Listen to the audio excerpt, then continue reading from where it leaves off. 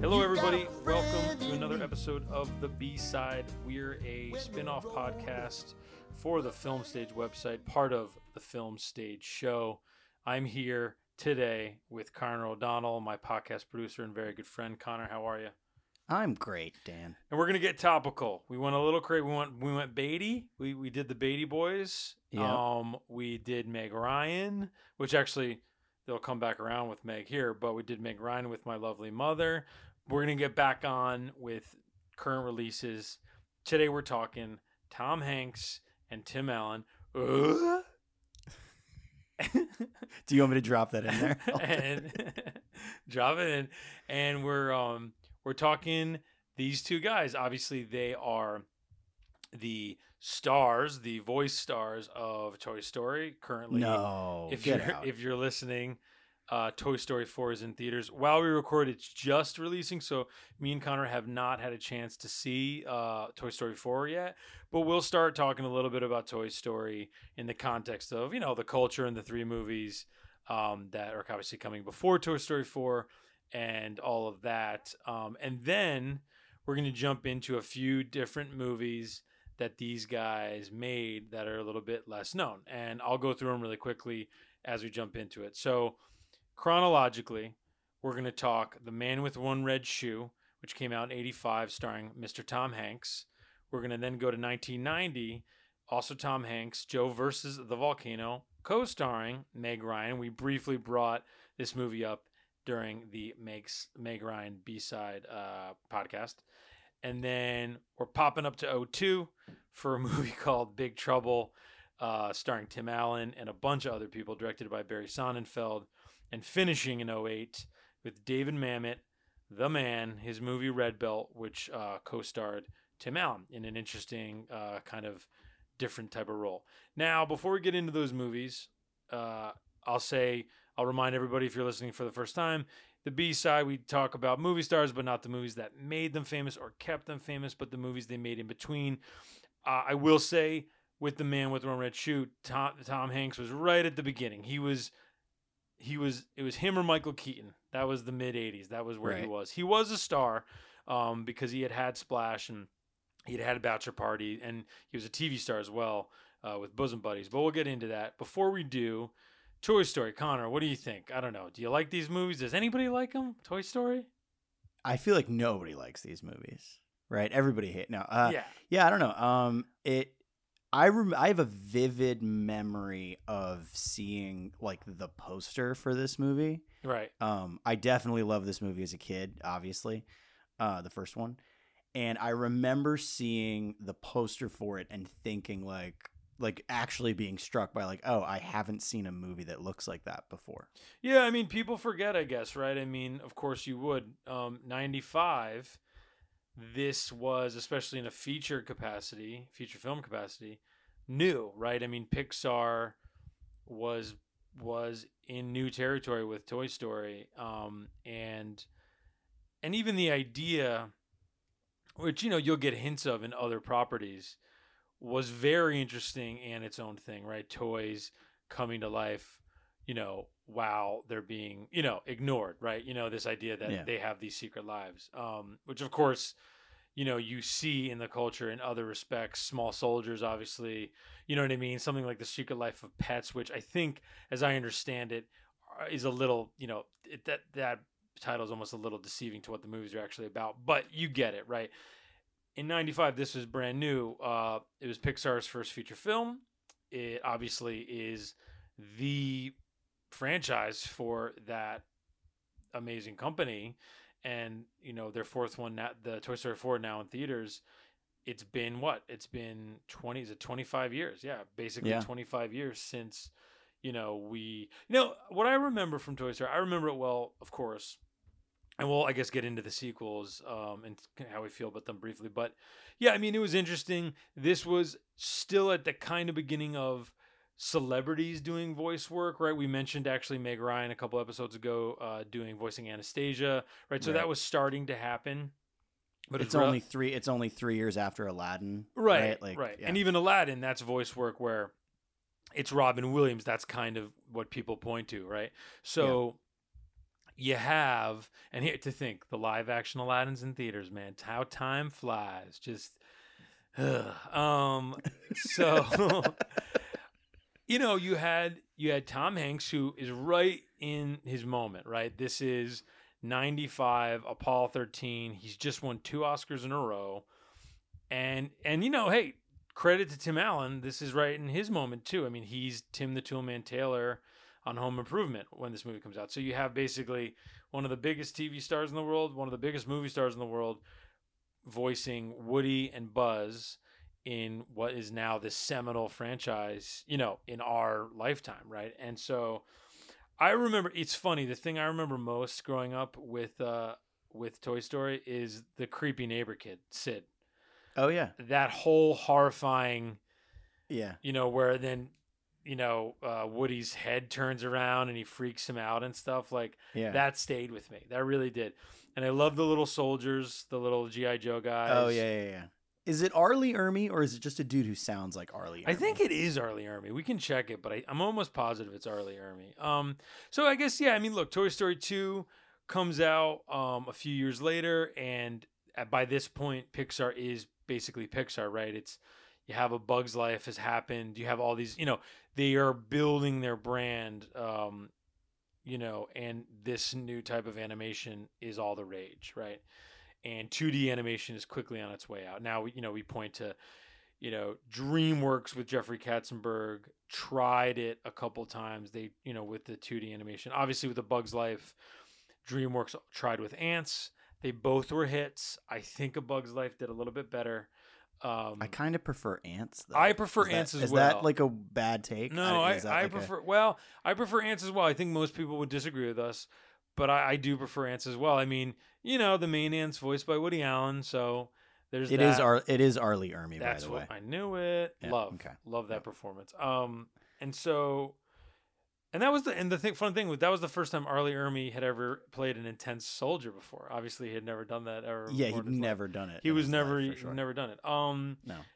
And then, so Toy Story 2, a lot of people regard Toy Story 2 as the superior movie, right? The second being the better of the two. Do you have any thought and opinion on that? I thought that for a while, and then, I mean, years ago, I rewatched the second one. I want to say, because I own the first 2 on Blu-ray, and I want to say, like, when I got them, I rewatched them, and I remember thinking, like, the second one wasn't as good. And at the time that the third one came out, I really liked it. But I feel like now the internet at large is like Toy Story 3 kind of sucks. So everybody's happy we got 4, I guess. See, this is an interesting But turn I remember really liking 3. I remember everybody people liking say 3. It sucks. I guess I was surprised when Toy Story 4 got announced and then got made. There wasn't a little bit more backlash, because I recalled there being a hey, we wrap this up feeling to Toy Story 3 that people That's how I felt when they announced it. I was like, oh, no. I guess why? I'll say this. I guess I always liked Toy Story 3 fine. But I did feel it was the least of the 3. Now granted, Pixar does great work, right? So, you have your Cars movies, I guess, as you're kind of pointing to, like, where they go, quote unquote, simple and commercial just to sell toy cars and whatnot. But in truth, their batting average is way high. And Toy Story 3 is great in the world of just movies. But I do remember feeling a little like it was a little cheap, right? They do the thing where they're all going to get burned up, and then they get saved by the, like the Deus Ex Machina of the alien of the people, aliens, and the claw callback. And I remember rolling my eyes at that in the theater a little bit, though, of course, the moment before that I was affected. And even the wrap up with, it's Andy going to college, I believe, right? I mean, you have, it fits. And so I'm definitely curious about Toy Story 4. It's been obviously getting great notices, so I'm excited to see it. And it's nice, from all this PR, I believe it, I guess, that like Tom Hanks and Tim Allen have this like enduring friendship in real life because they like do these movies, which, I don't know how true that is, but right, it sure. seems Who's it's to nice say, to think about. you know, but it's a nice, they do a good job selling. And of course, in 4, you have new voices like Keanu Reeves coming in and making it like, oh, okay, like just adding a little, a little salt on the dish, kind of spicing it up a little bit. He's also obviously having a moment, so it well, feels right, it works. good, It works you know. in that respect. So yeah, I think that, I mean, I don't really have any real ranking. I mean, honestly, like 2, 1, 3, right? I guess that feels like, Yeah, I feel like that's probably correct. that feels like what it is. But one can't be discounted for basically starting this whole thing. So now, okay, And not even whole thing, but whole like just breaking ground. No, that's what I'm saying. I mean, literally starting what animated movies are now. Exactly. I mean, and even to the point where you go back and you watch something like Robin Hood with the Foxes, and you go, I mean, that type of hand drawn, you miss it, but also it's hard to deny when you watch these movies, these new movies. I mean, what it's a different type of art, but it's mean, equally beautiful in different especially ways. when it's like done, I think, really well. Not to tangent, but like just a couple weeks ago, I was rewatching The Incredibles 2 on Netflix, and there are just sequences in that movie that are crafted. Right. And granted, Brad Bird's like a genius, so there's that. But there are scenes in that movie that are just crafted that really just obviously you couldn't make any other way, right? And it's you put the camera in places that you couldn't put anywhere else if you were doing either traditional animation or anything else. And yeah, it's just I think also rewatching the first Toy Story, and you see how it is kind of crazy to see how clunky it feels in comparison, just in terms of its textures and the way say the humans, for instance, kind of look in it, like they look sort of that's like true. creepy Uncanny Valley mannequins. But and that's not knocking the movie, it's just time, right? But yeah, it is. I mean, it like you said, you do forget, like you forget what a landmark movie that first movie really is. No, I mean, it's true. It's such, it should like it changed everything. You know what I mean? I mean, the first time you saw the little light bouncing on the, on the Pixar logo, you know what I mean? It was the beginning of something. So, all due respect to that. And look, the voice work is very, very, very impressive. I mean, that's where, and that's a segue into Hanks and Allen, right? I mean, it's weird to think about this because they're both in their own ways so iconic. But it's weird to think they will probably be remembered in time more than anything as Woody and Buzz, even with all their other roles. Especially Hanks, of course, but even Alan too. But let's not focus on the ones we're going to remember them for. Let's focus on the ones that literally no one has thought of for years. That no one remembers. And so, now obviously doing this, there's a difference between these two people, which is to say, Tom Hanks is a movie star, still a movie star, right? And Tim Allen never really, he had the Santa Claus franchise. We won't be talking about any of those because, of course, those are his most A-side movies. One we won't talk about, but I'll shout out here, is Jungle to Jungle, which was a ridiculous movie that he made with Martin Short, where it's like... I mean, this was a movie we owned on VHS, so I watched it many times. Right. I had a friend who had it on VHS, so it was in heavy rotation for sure. I believe it was a Disney movie, and it's basically he is a busy businessman working in the city, doesn't have time for anybody but himself, and then he finds out that he'd had this relationship many, many years ago, and is the father of this boy who's now like a teenager. And was raised in the jungle, and is like, it's almost like a Nell because his type mom of a was thing. part of the Peace Corps, right? Basically, yeah. Something and it's like it's like a Nell thing. It's like, oh, he doesn't really speak the language, but he's like he's like a Tarzan type of thing, right? Yeah. And he goes from one jungle to another jungle, and that's the best part. It's like written out like it's a sequel, but there was no first one. It's Jungle 2 Jungle. Like there's but it's a number the first one. for no That's reason. a great point. That's a great point, actually. I guess like it's 2 jungles. Like, yeah, is that what they're Jungle trying? 2 Jungle, dude. You got to watch out for that jungle. So that's a movie. That's like a kid's movie that's like mildly offensive, right?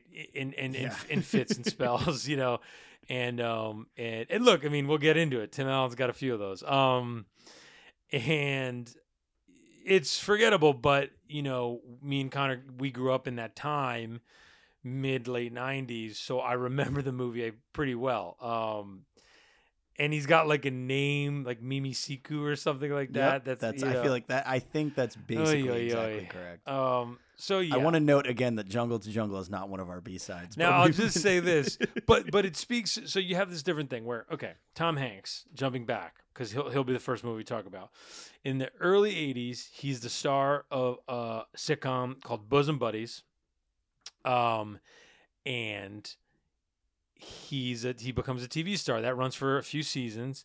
And it's like, simple. This is in the time of Three's Company, right? Like that's what we're working at. That's where we are, in terms of, TV entertainment. He's a TV star in that respect. And he then quickly gets a lot of shots, right? Splash, the Ron Howard movie is a hit.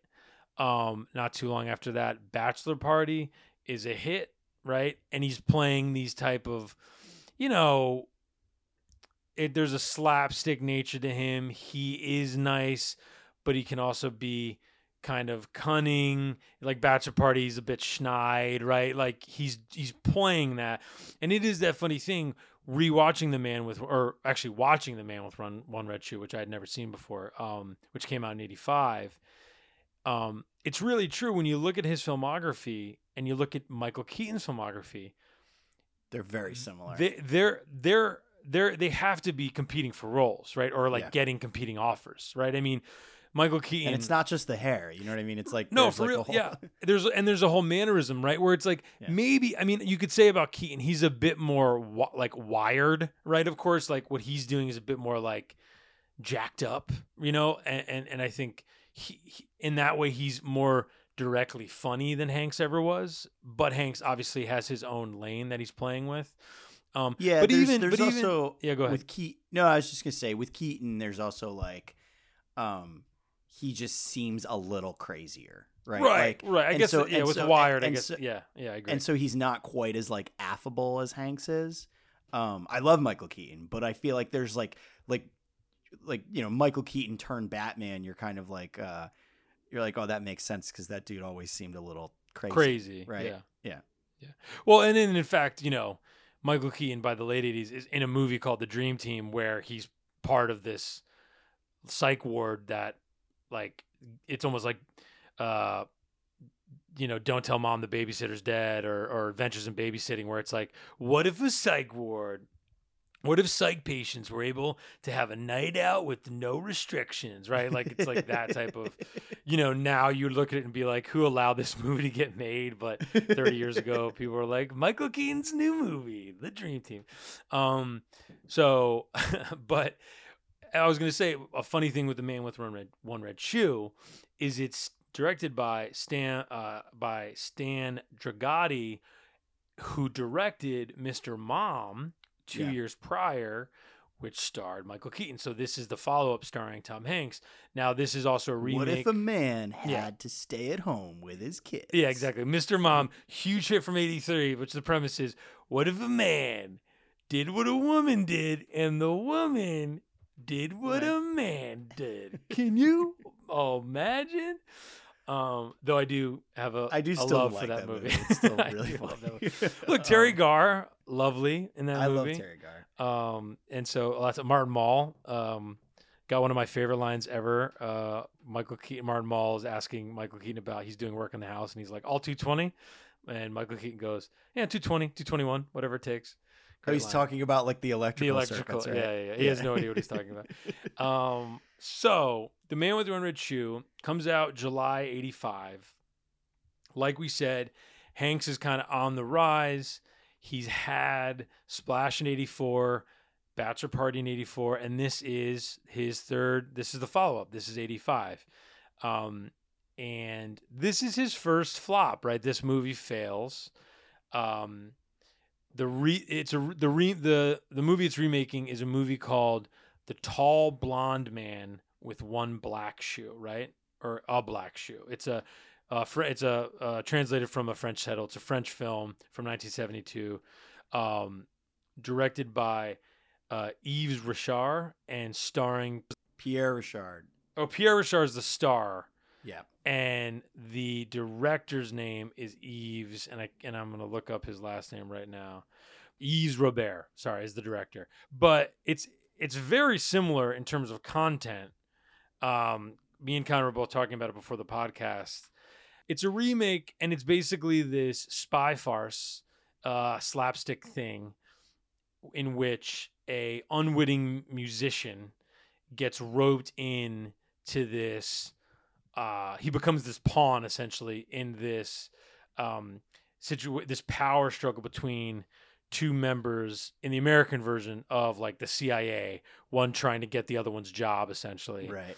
In the original 72 version, it's the French Secret Service, but they're very similar in terms of plot, but one is funnier than the other.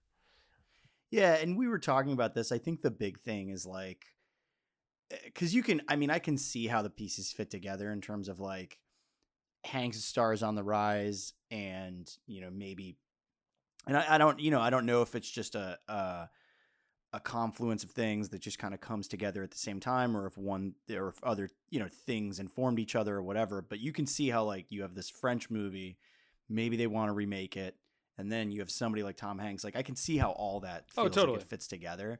But like the problem is when both are very broad movies, but the French version is smart enough to have like all of the intelligence people like play it straight, and that makes it funnier, right? Because it's like they're just cool as cucumbers, and sort of just obviously caught up in this this insanity, without but like they're just completely like in on the job, right? Yeah. And it's it's a satire. It's a satire of like the general buffoonery of government and what have you. But it in Man with One Red Shoe, like they are outwardly buffoons, right? Like yeah, Dabney everybody Coleman and company are just like right. They're all slipping on banana peels for the whole movie, right? Everybody's hamming it up, right? It's like it's very. There's no one really, and it's funny because we were talking about this. Tom Hanks, who his name in The Man with One Red Shoe, his name is Richard Drew. He's almost in a lot of ways the straight man, right? Yeah, I mean he still has like they recreate the soap bubble, like because there's a scene where basically they're sneaking into his apartment while he's not there because he's going to the dentist. There's this super broad scene while he's at the dentist, and he decides not to go, and he comes back, and so all these guys are in his apartment, like just looking at stuff because they think he's a spy. So they accidentally put his shaving cream in his I think in the remake it's shampoo, but they basically wind up mixing up his shaving cream and his toothpaste. So he comes back and he brushes his teeth, and bubbles start coming out of his mouth. Right. Yeah, and because he decides not to go to the dentist, and he comes back early. So they like panically put everything back the way it was, but they don't get anything right. Right, and they mix it all up. But I guess to that point, those moments are circumstantial for the for the Richard Drew character, right? Whereas, like we're talking about in the French version, Pierre Richard is like more of a doofus kind of in his mannerisms, right? Like, where in the remake, Jim Belushi, who plays Tom Hanks' like best friend, he's almost playing it more ridiculous, which is also in the original, but it's just funny how it's like you got Charles Durning is one of the competing spy, executives, whatever. Yeah, it's Charles Durning and Dabney Coleman. They're out for each other's throats, and they're both like at 11 the whole time. Laurie Singer is the blonde woman who. It's just so funny. I was looking at Laurie Singer's career. Isn't she actually a cellist in real life? That's a good question. She's in Footloose like the year before this. She's in this, and she's in a few other things, but really goes away, like kind of stops acting, which is kind of interesting. Because I don't know what to speak to her acting abilities when you think about Footloose or this movie, but she's compelling presence on screen. You know what I mean? Like for sure. Like she's, just she's engaging to look at, at the very, very least. Carrie Fisher's also in this, in I wish she was in more of it. Yeah. She's actually really funny. She's with Jim Belushi, but has the hots for Tom Hanks, and Tom Hanks can't be bothered, and she's like, I mean, they are playing like put upon outwardly really well. having an affair, right? Like, Well, they've kind been of. having an. You get the idea that he they've has a been line having where an he's affair like, and "Oh, I was drunk," and you get the feeling Yeah. like Carrie Fisher took advantage of him, kind of thing. Like that is the interesting thing about the French version versus the American version, is just the French version is a little bit more like stereotypically French in that regard, because it's like, no, they were just having an affair, Right? Because they're French, right? Well, and It's you could and it's- feel the studio the studio notes American, and for the American version of like, oh well, no, I mean he can't be just having an affair. There has to be some like hapless circumstance, where right. We he's- need to keep him likable. Yeah, Like, yeah. And it's weird, and I'll briefly talk about Volunteers, which came out a month after this because it's also Tom Hanks. But I will say, just generally how I felt about this movie, I will say by the end of it, I generally enjoyed it. Basically 50%, right? Like I think when the gags work, and perhaps are the gags that are most closely, copying the gags in the French movie, but when the gags work, they're funny, right? So like the bit with the shampoo and everything's mismatched is pretty funny, and Tom There's Hanks' that like reaction is insane funny. cocaine joke at the top. Do you remember at the very beginning with the car? And Oh, it yeah, explodes, and everyone's just like, Well, that's cocaine. yeah, they're all the Moroccans are like, yeah, they freak out with like, the cocaine. Yeah, that's a funny like 80s it's joke. insane. It's so insane. And that's a difference. They don't show in the French version, they don't show the drug bust. No, they only like It's like it an starts interrogation. basically like immediately after that. Yeah. And then the bit towards the end of the movie where Jim Belushi keeps seeing the dead bodies of all these spies, That's the funniest part of the movie. but then they're getting covered up. So he's Yeah. trying to convince Tom Hanks that he's seeing these dead bodies, and then Tom Hanks goes and there's like the body's like not on the floor anymore, and Jim Belushi becomes convinced he's out of his mind. Yeah, because he's also basically he keeps just basically discovering that that Carrie Fisher has been having an affair with Tom Hanks, or is in love with him or whatnot. And then it keeps kind of getting, Tom Hanks sort of kind of covers it up at one point, because he kind of like Right. he has him call Carrie Fisher, and she's at her mom's house, and he thought it's a whole. I'm not even going to explain it here because it's this whole like hyper convoluted setup for Right. like just this like slapsticky thing. But basically it like all boils into like Jim Belushi, right, gets committed at the end of the movie. He to, gets like, a committed, mental and it's institution. played as like a good thing. Like, and and there's this whole bit where like, he pretends to be Tarzan, and Carrie Fisher as, like, pretends a to be sex thing, Jane yeah. as like a sex Yeah. thing they do. That's fun. And so at the end of the movie, he's like in a tree doing the Tarzan howl, and like, Yeah. I mean, very, I don't know. I mean, Yeah, there's a lot to unpack. Stan Dragato must have thought that was hysterical, but yeah, it's there's a lot of that, I feel like, in this movie. Yeah. Like, just a lot of little things that they're like, this is gonna fucking kill, and you watch it and you're like, this is a lot, guys. I don't know. like I'm you kind said- of with you though. I think it Yeah. works like half the time. There's like but it doesn't. I guess the problem is like it has the ingredients to be like a really, really good movie, and it's just like basically whatever one.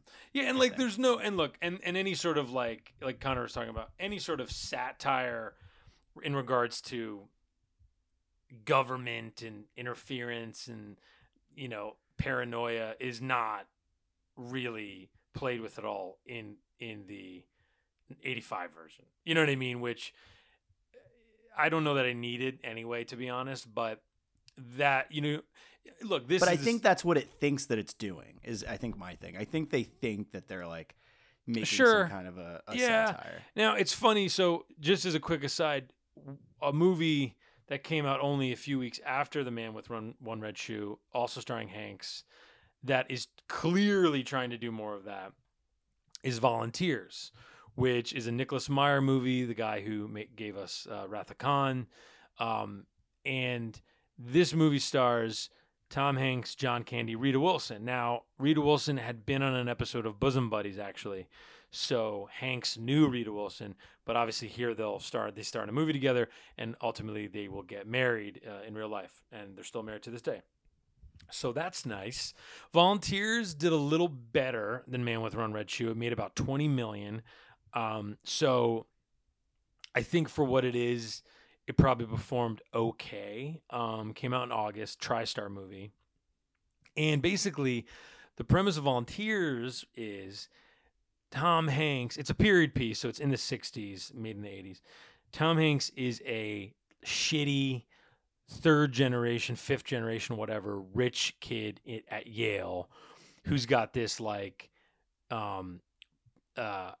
affected, rich, like New England voice accent that he does the whole movie, which is really hard to deal with, actually.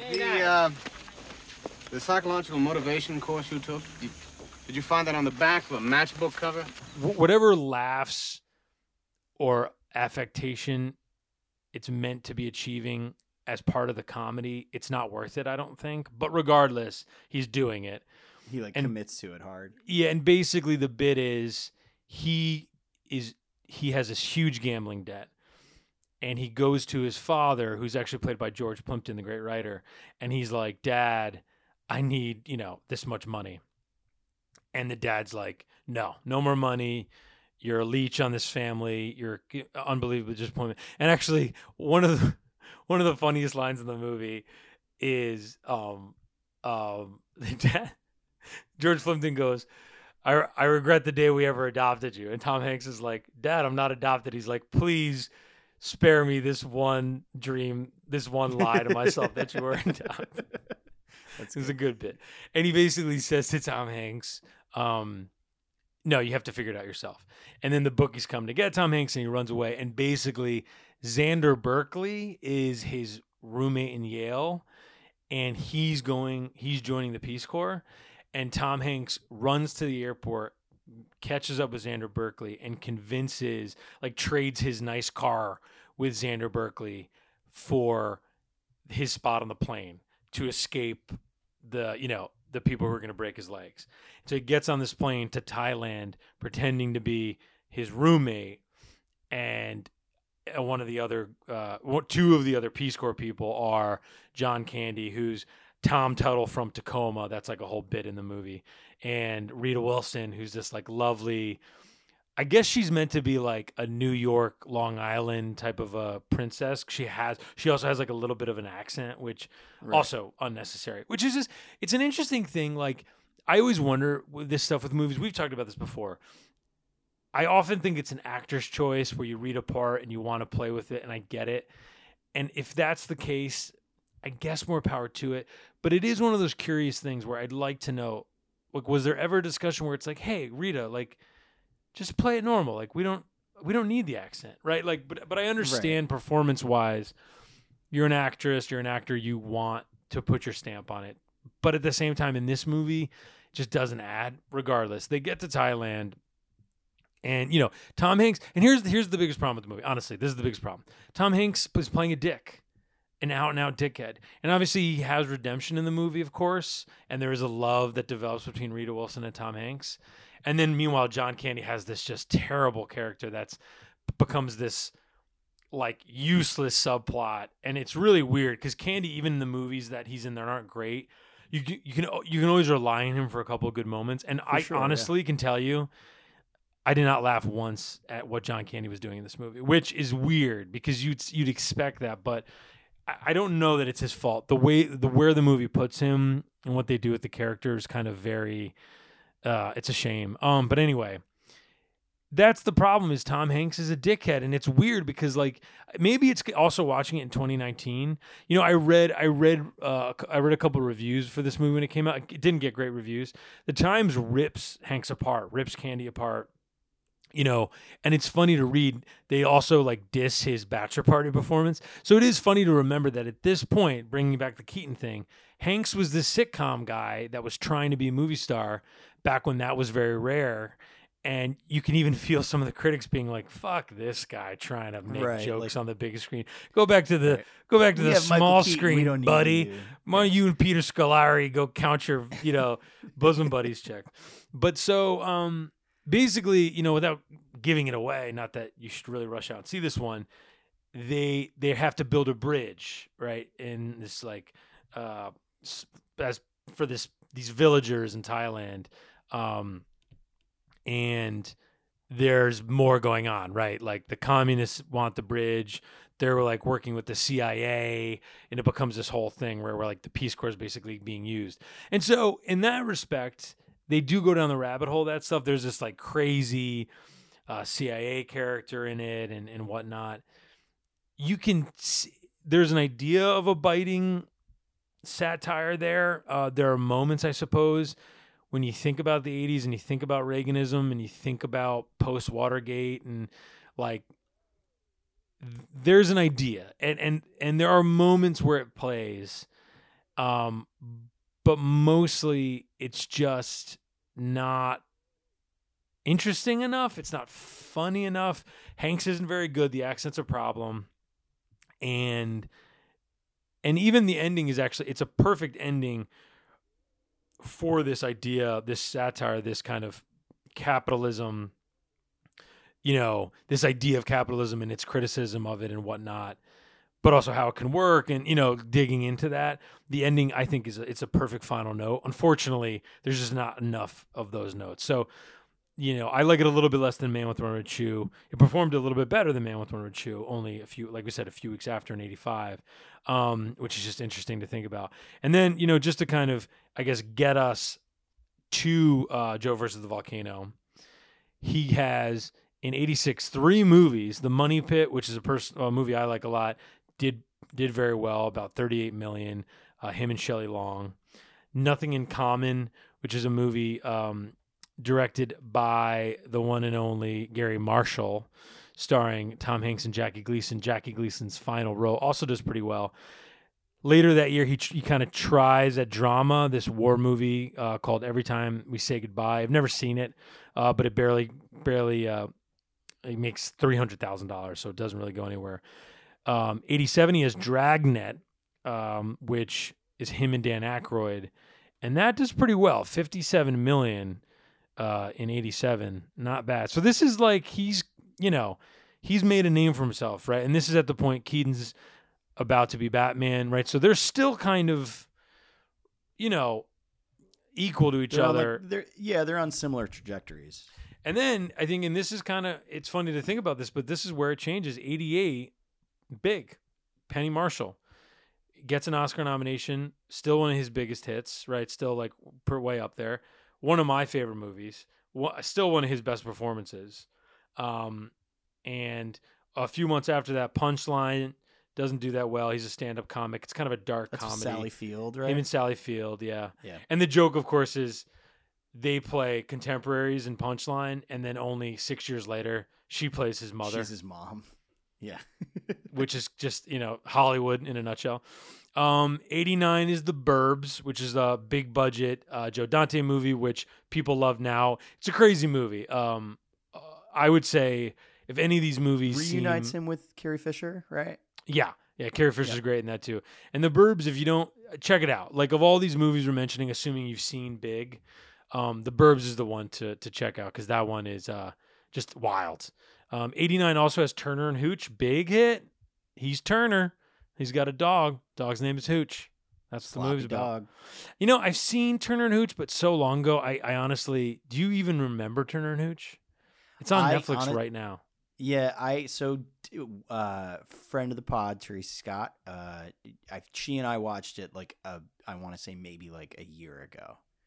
And that's really, we had it on in the background. I couldn't. And it's funny because thinking about Man with One Red Shoe, around the same time, Jim Belushi makes K-9, which is like another Turner and Hooch movie. Because, that's what Turner and Hooch hits, and you're like, what's up? Let me get some of that Hooch. All right, and then 1990. 1990 is and is kind of famously to some degree, this is his last year before what is now the famous streak, right? Like the Hank streak of huge movies, Oscar wins, right? Which starts with A League of Their Own. So 90 is in March, Joe versus the Volcano, and in December, The Bonfire of the Vanities. Now, Joe versus the Volcano is remembered as a flop, but actually, it made $39.5 million and did okay. Now, it's remembered as a flop because critically, it was hailed as a flop. It was not well received.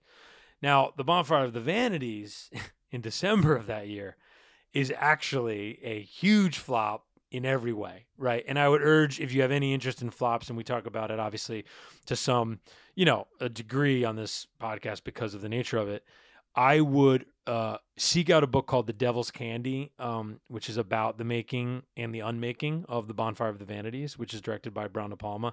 Won't say any more on it. It's a great book by Tom Wolfe, not as great of a movie, though it's interesting. And the book Devil's Candy about the making of the movie, very interesting. So check that out. Now, Joe versus the Volcano. Connor, you mentioned in the Meg Ryan podcast, so I'll let you go. You really like this movie, so I'm going to let you take it. It was one of those things, like I saw this movie as a kid. I think if I recall, I mentioned on the Meg Ryan episode that like this may have not been the first time I saw Meg Ryan, but like was definitely the first time that I was like, oh, I love Meg Ryan. Like she's just so charming.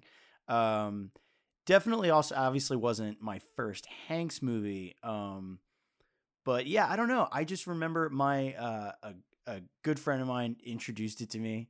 His mom had introduced it to him, and we sat down and he was like, hey, I love this goofy movie. And like, I don't know. I might have been maybe 12 or something when I watched it. But I was just so like, I don't know, just so struck by like the just whimsical insanity of it. And so ever since, like as I got more into movies and then read more about it and just heard how it was just critically torn apart, I kind of was like, and over the years I'm like, I get it, I guess, but I don't know. I unabashedly, I love this movie. It's definitely, I mean, the stuff with like the Abe Vigoda natives near the end of the movie, that stuff's a little problematic for sure.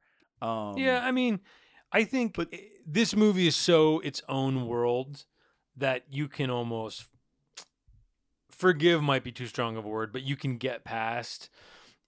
That's kind of when they get to the volcano. And it's funny, they don't get to the volcano until after an hour, right? I mean, really, this movie, it's called Joe versus the Volcano. Kind of a good title, but in a lot of ways not, because I mean, it's a good title because it just sounds nice, but there is no volcano. Like it is, the volcano happens at the very end. At the very end. And so the volcano also fought really hard for the end credit, and I think didn't get it. So that's huge. I didn't know that. Wow. But so yeah, I mean, you're right. This movie I knew before I watched it, which is I only first watched it a few years ago. Right. I always knew it as the not hit that Tom Hanks and Meg Ryan made before the two monster hits that were Sleepless in Seattle and You've Got Mail. Right. And I think that's how a lot of people thought of it. And so you have that to think about. But also the thing is, now written and directed by John Patrick Shanley, who, interesting guy, wrote Moonstruck, great writer, only has directed one other movie 15 years after this, a movie called Doubt, based on his play, right? Which is just funny to, anyway. Like if you did it, if you had a Shanley night, it'd be a weird night. Yeah, you're like covering the two, Joe versus, but here's the thing, right? So now you can read about this. The movie, if you go look at the poster, the movie is sold, and we talked about this with the Meg Ryan with Hanging Up. It was sold on a lie, right? This is the year after When Harry Met Sally. Tom Hanks is still the guy in comedies, right? He's still mostly Dragnet. He's still Turner and Hooch, right? For God's sake, the year before, right? Like, this movie sold as Tom and Meg, you know what I mean? Finding love on the way to a volcano, right? Like, basically, right? Like, a tropical road trippy adventure rom-com. Almost like a Preston Sturges type of thing. Yeah, you could picture it something like that. And you do have slapsticky moments that work with what Hanks was giving you in the 80s, but really that's secondary to this existential dread that this movie Yeah. is. And even like, so for example, he works in Staten Island. His name is Joe Banks. He's going to verse a volcano later, and he works at this like disgusting factory. The production design is brilliant. It's like this. There's that great puce, cover of 16 like, tons over the credits. That's amazing. Amazing. And it's like, you know, and you have this it feels like almost a 1984 commercial, like all these drones, people walking to work, right? His shoe breaks. And this is, I think, a pretty well-known part of the movie. Someone asks him what's wrong, and he's like, "I've lost my soul," right? His Yeah. shoe, right? Ha ha. But that's what the movie's about, right? He's this corporate, you know, makes nothing a week. Dan Hedaya, amazing. I'm not arguing with that. Was the line? Yeah. I'm not arguing with that he- with you, Harry. I wrote it down. Yeah. He just literally, he's on the phone in like the one scene that he's in the office. He's Tom Hanks' boss, and he's on I'm the not phone arguing with that, someone Harry. named Yeah. Harry, and he literally just goes, "I'm not arguing that with you, Harry." Yeah. Like in various and over. ways, over and over under the scene, right? So like that's the best part, is that like Yeah. it's just this thing that's happening, and while Hanks is, you know, said he has this like little colorful lamp that he turns on because it's the only thing that gives him joy at work. I know he can get the job, but can he do the job? I'm not arguing that. I'm not arguing that with you. I'm not arguing that with you. I'm not arguing that with you, Harry. Harry. Yeah, Harry, but can he do the job? I know he can get the job, but can he do the job? I'm not arguing that with you. Harry, I am not arguing that with you. Well, and the fluorescence. There's a great moment where he has like a seizure. Yeah, under because the the fluorescent lights are like making Yeah. him crazy. And it's just like, you know, these disgusting puke green wall, like they're just all these nice touches that really it's feel, great. It's really well rendered. you know, and just, you know, yeah, great, like relatable. I don't know. I mean, it's over the top. It's insane, but it's at the same relatable. I time- think in like it's visceral, right? Like in a feeling, right? Like obviously I have never worked in a place like that looks like that or whatever, but like it so properly evokes like Monday. Like, do you know what I mean? Like it's so properly evokes. and also like that I think the moment where point you're of the just like, what am movie, I of doing? course, is everybody works at a place like that, you know, Mhm. like to some degree or on some Monday or, you know, what have you. And then so basically he hates his life, you know, the movie's, you know, he's shouting that at us. And his someone he works with is played by Meg Ryan, who's got this ridiculous voice, this like I guess it's meant to be this like insane version of a Staten Island accent, Yeah. right? Oh my god! Like it's very. Yeah, it's like, oh, and you you can barely, like, I'll say this, in rewatching it, I forgot that she played the 3 roles. I remembered the twins. Yeah. And so for a few minutes, I was like, I was like, oh, who is that? Oh, wait, yeah, that's Meg Ryan, right? That's the other thing, as I've and not to go back to Meg Ryan on this because we've obviously litigated this already, but like when I watch this movie now, not only am I like, it's a bummer that this was like critically destroyed, but like give that woman some kind of a nomination because like she's so good in all 3 of the roles that she plays, and the third one is basically Meg Ryan, right? Like to a certain degree. What's her name? Patricia. Right, who's like the good twin The good of this. Yeah. So basically to get there, right? And I love the movie opens on a Once Upon a Time, which I thought was good. Once upon a time, there was a guy named Joe who had a very lousy job, which I like. And he's got this terrible haircut in the beginning. He's got this like, it's almost like a mullet, but with, it sort of you know looks what I like his mean? Da Vinci Code hair a little bit. yeah, it's kind like of. but with bangs almost. It's like it's just gross. He's like, he could not look worse, you know, and obviously that's the point. And then he's a hypochondriac. He always thinks he's sick. He sometimes is sick, and he goes to the doctor, and the doctor's like, you don't have this, what you thought you have. You don't have this, what you thought you have, but you have this brain cloud, and And you have it's Robert Stack, which makes it like that much more right, from Airplane and Unsolved Mysteries and right, and but he yeah, go ahead. No, yeah. He basically, as you're saying, he tells him that he has this thing called a brain cloud, which basically he just is like, it's this thing in your brain. It's gonna kill you in like 6 months or something like that. Yeah, right. And he's visited shortly thereafter, by Lloyd Bridges.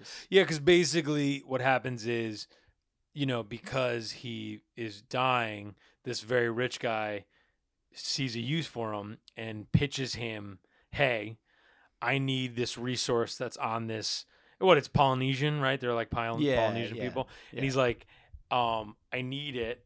And the only way for me to get it from these natives is for me to send somebody to jump into a volcano as part of this whole thing they have that they do, right? Like the celebration to appease the volcano, basically. Right. Yeah. So Lloyd Bridges is like, so will you go and do this thing for me? And if you do, you can have all these credit cards and my car and buy whatever you want and like live the remaining, months of your lives well on this adventure, and then wind up jumping in a volcano. And he says yes, of course. And in the process, meets like a mean daughter played by Meg Ryan, and then the nicer daughter played by Meg Ryan, and falls in love with Patricia, who is transporting Joe to the island with the volcano, but then of course becomes this kind of compatriot on the journey. And I think in a lot of ways the first hour works a lot better than the back 40. Yeah, I would agree. And when he's getting geared up for the trip, there's that great scene with Ozzie Davis. Oh, I was thinking with that whole scene's nice. Like that whole sequence is nice. Yeah. But the dude with the luggage, and he's trying to sell him on it. He's just like, I'll take all of them. And the guy's response is, "May you live to be 1,000 years old, sir." Like, it's like just this great, Yeah. I don't know. And the movie's full of things like that. Just these great little weird, bizarre nuggets. Well, I mean, look, it's well written, right? I mean, it's John Patrick Shanley. It's well written. It's there are great lines in it.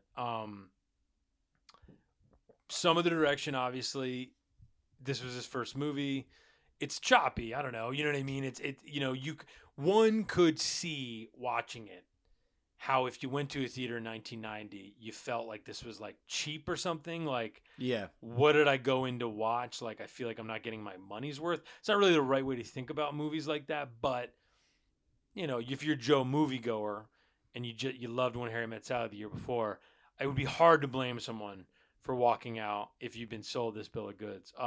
That being said, this is the definition of a cult movie, right? Where it has been rediscovered and beloved for all the reasons you would imagine Shanley intended people love it in the beginning. So that's nice.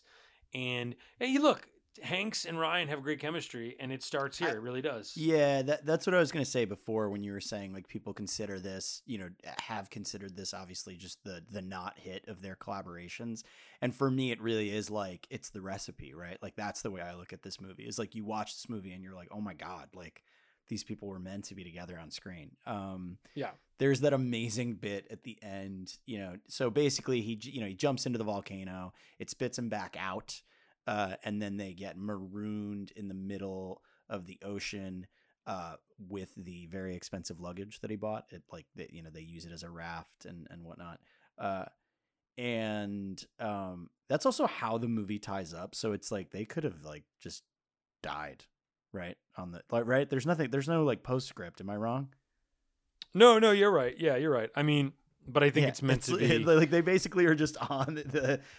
Well, I mean, there's a postscript. It's called Castaway, dude. It's called Castaway. That's a good point. Yeah, she dies and then he winds up on the island. What you don't know is that he eats her before Castaway starts. It's really sad. It's like this whole disgusting thing.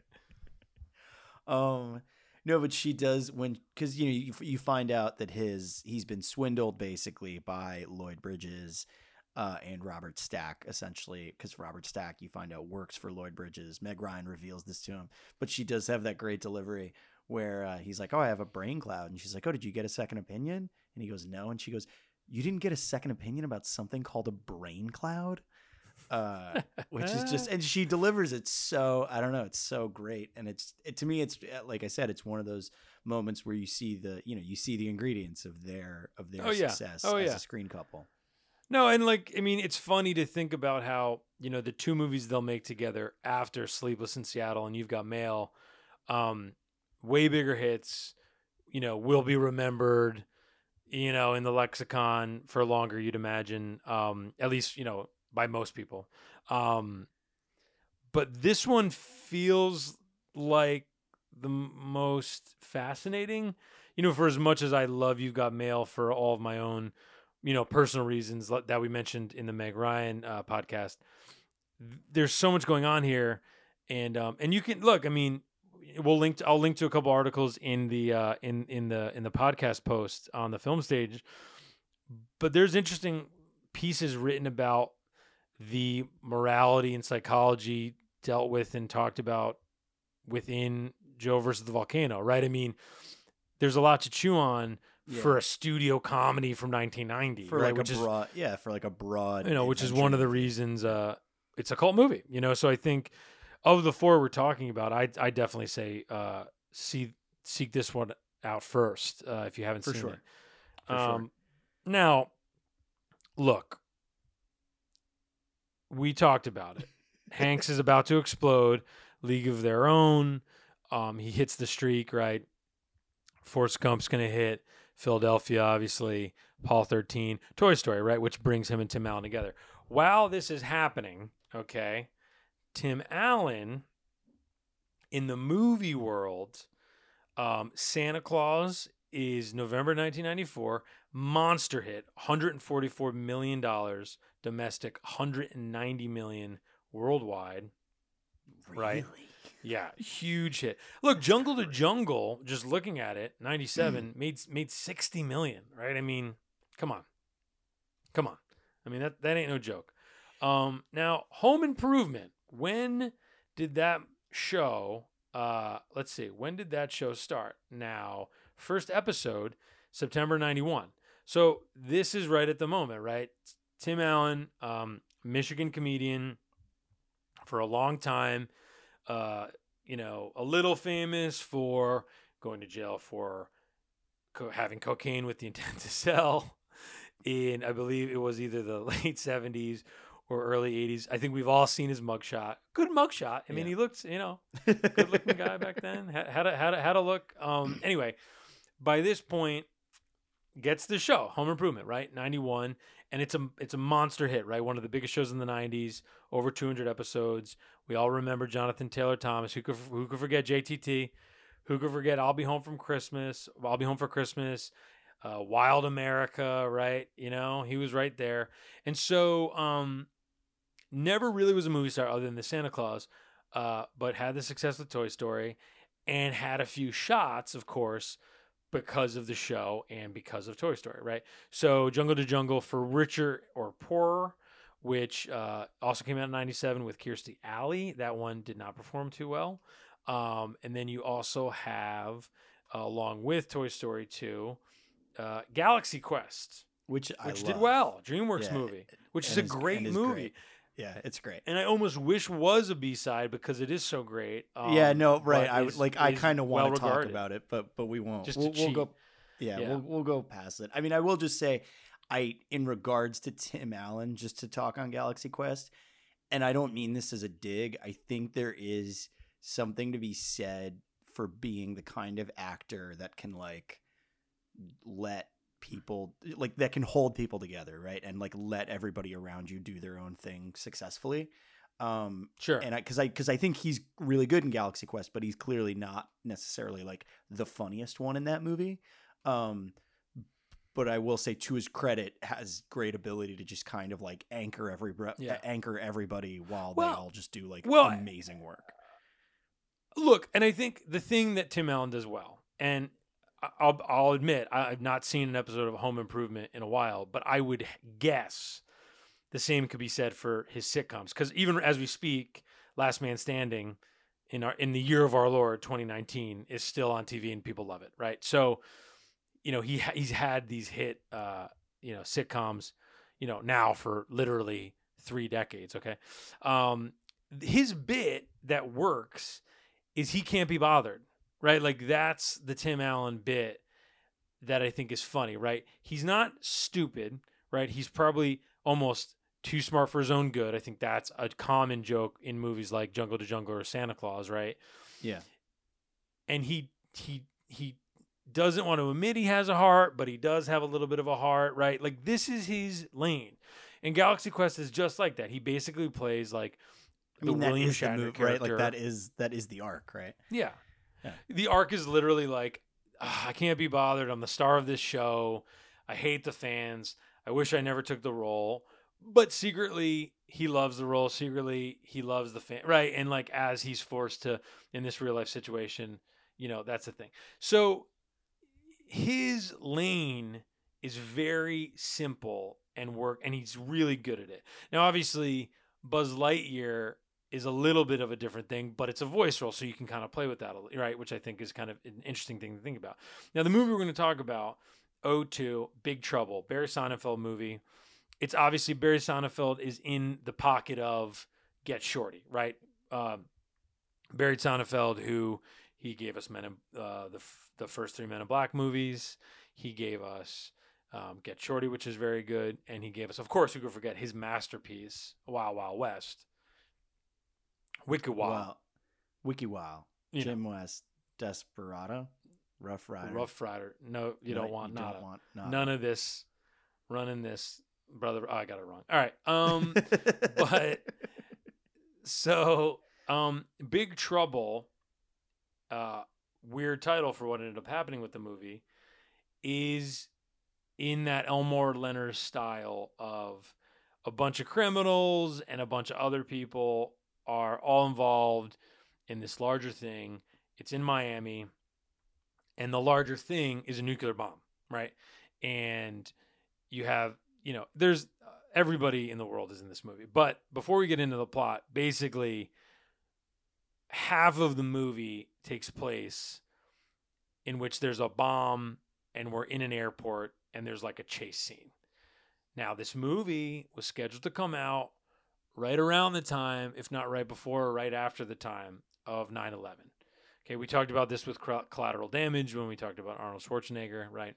Also had a young Sofia Vergara in it. Yeah, and is still in it. Sofia Vergara briefly. Yeah, no, right, but it's just Collateral Damage. She got cut out of actually. So Sofia Vergara had, she had 2 movies that got that just got totally. I forgot about that. Totally shiny. What a fascinating thing that she was in those 2 movies. Poor Sofia she's Vergara, fine she had now. to wait. So it's well, yeah, but it took her a while, man. She's in.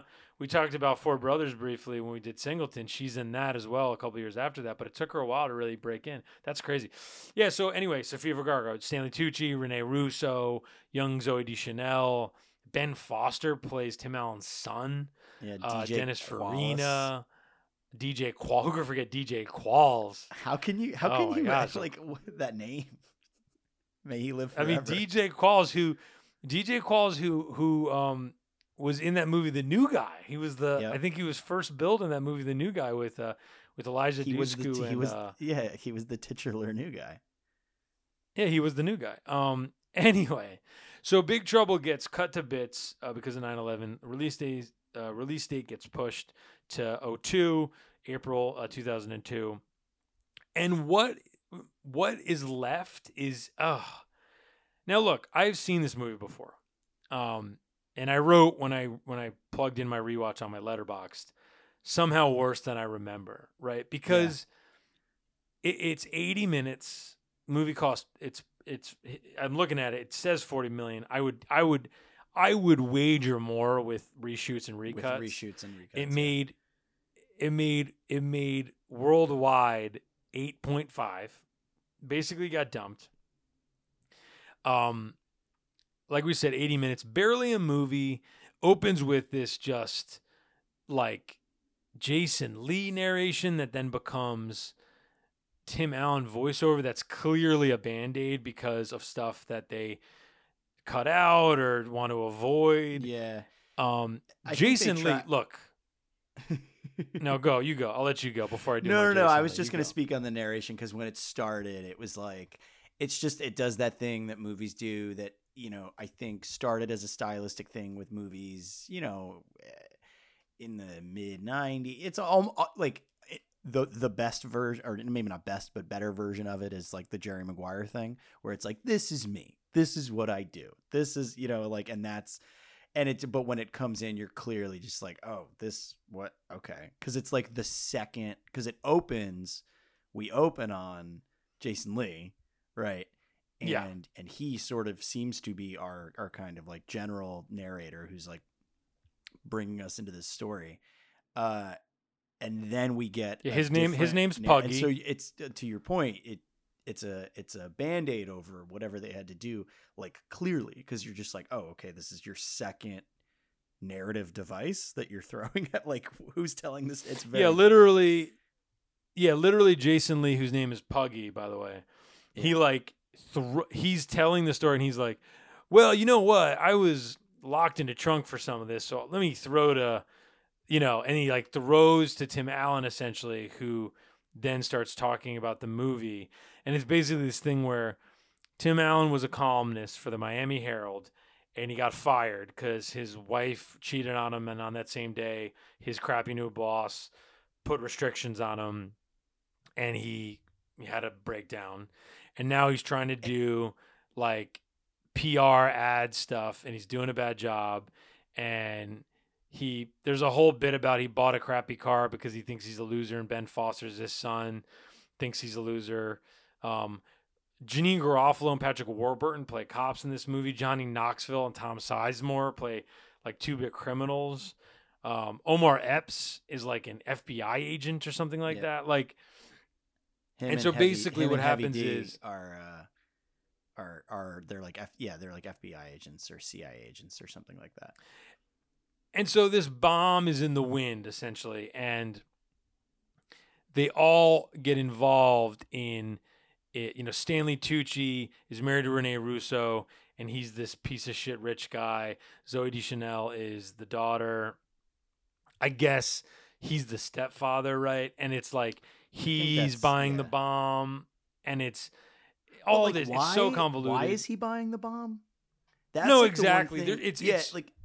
It's so chopped up. Like, it's so chopped up that like I when I was watching it, I don't know. I was kind of like, wait, why is he buying this bomb? And I kind of just glossed over it and thinking like I just missed something. But then it's like, no, you didn't miss something. It just isn't in the movie because it got cut out or something. Like, it's crazy.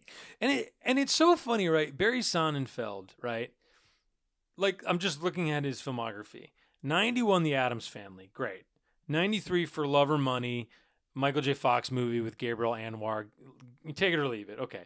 93, Addams Family Values, great.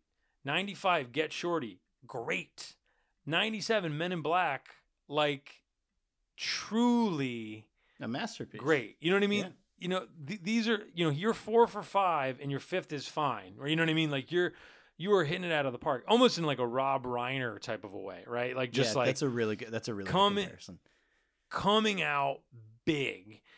And then Wild Wild West kind of gets killed by the studio, right? There's a million, you can read that is so well covered, right? Where it's like Kevin Kline, they wanted him to be the straight man. He didn't really want to be the straight man. So Will Smith, they had Will Smith jokes, but so Will Smith really couldn't be the straight man. So if you watch the movie, it is weird because they're both joking around and neither of them are playing it straight. And everybody else is joking around. It almost goes back to the thing we were talking about where it's like, if everybody's goofing off and there's no through line, like, does it work with the right? Red Shoe? Like the jokes can't land if there's no brunt of them or there's no, you know what I mean? Like, it just doesn't. Yeah. Right. And this then movie though, Big Trouble. Well, this is my point. Big Trouble. Even, I mean, this is whatever, but like, even here's my thing. So Wild Wild West, studio interference, movie star interference, fine. Okay, there was a world that movie could have worked, fine. there's still a lot of interesting things in it.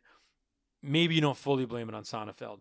Big Trouble, you have your 9/11, of course, hurting the way it got released. But my thing is, what would have the movie been as a full movie? I mean, Yeah. what's here is so bad. I mean, Yeah. Tim Allen I is agree. basically the least offensive part of it. I mean, he's just kind of doing his.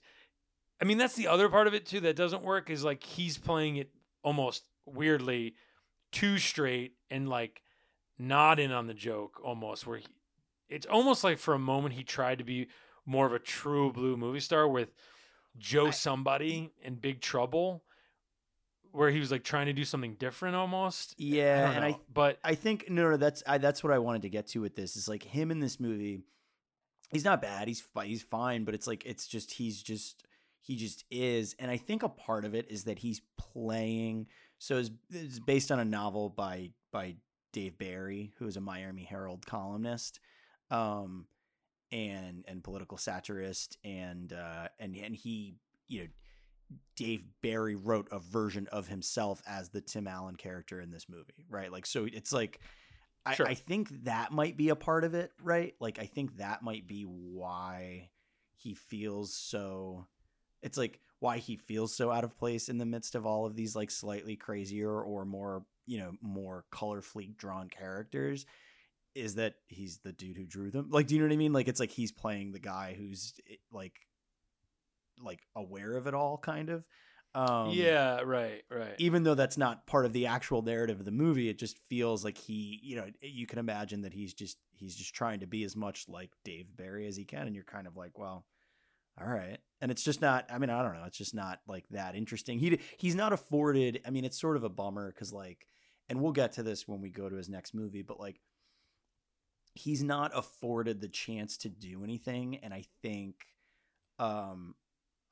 that's the thing that I was noticing especially when you think about all of the movies of his that are hits. Like, they're all big and they're all broad, and obviously Home Improvement is very broad, and that's his thing.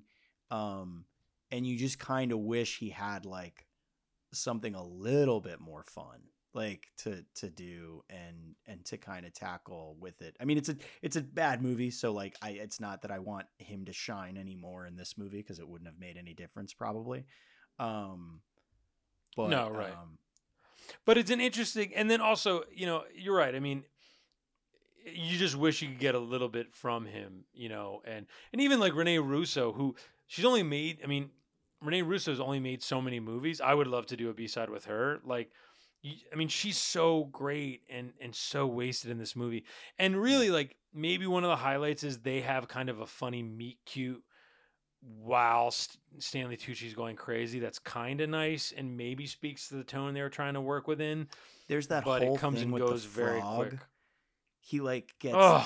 he like there's a whole broad thing where Stanley Tucci, and that I guess is in the, like, that's, I guess, here's the thing with this movie is like I don't know how much to even blame the movie because I wonder how much crazy shit is just like in the book or whatever. I guess, but I I don't know, man. It's I mean, so it's insane. Like Stanley Tucci like licks a toad accidentally and starts hallucinating, and he sees Martha Stewart on a Yeah, dog. it's like- I guess in the book it was Yeah, it was Elizabeth Dole.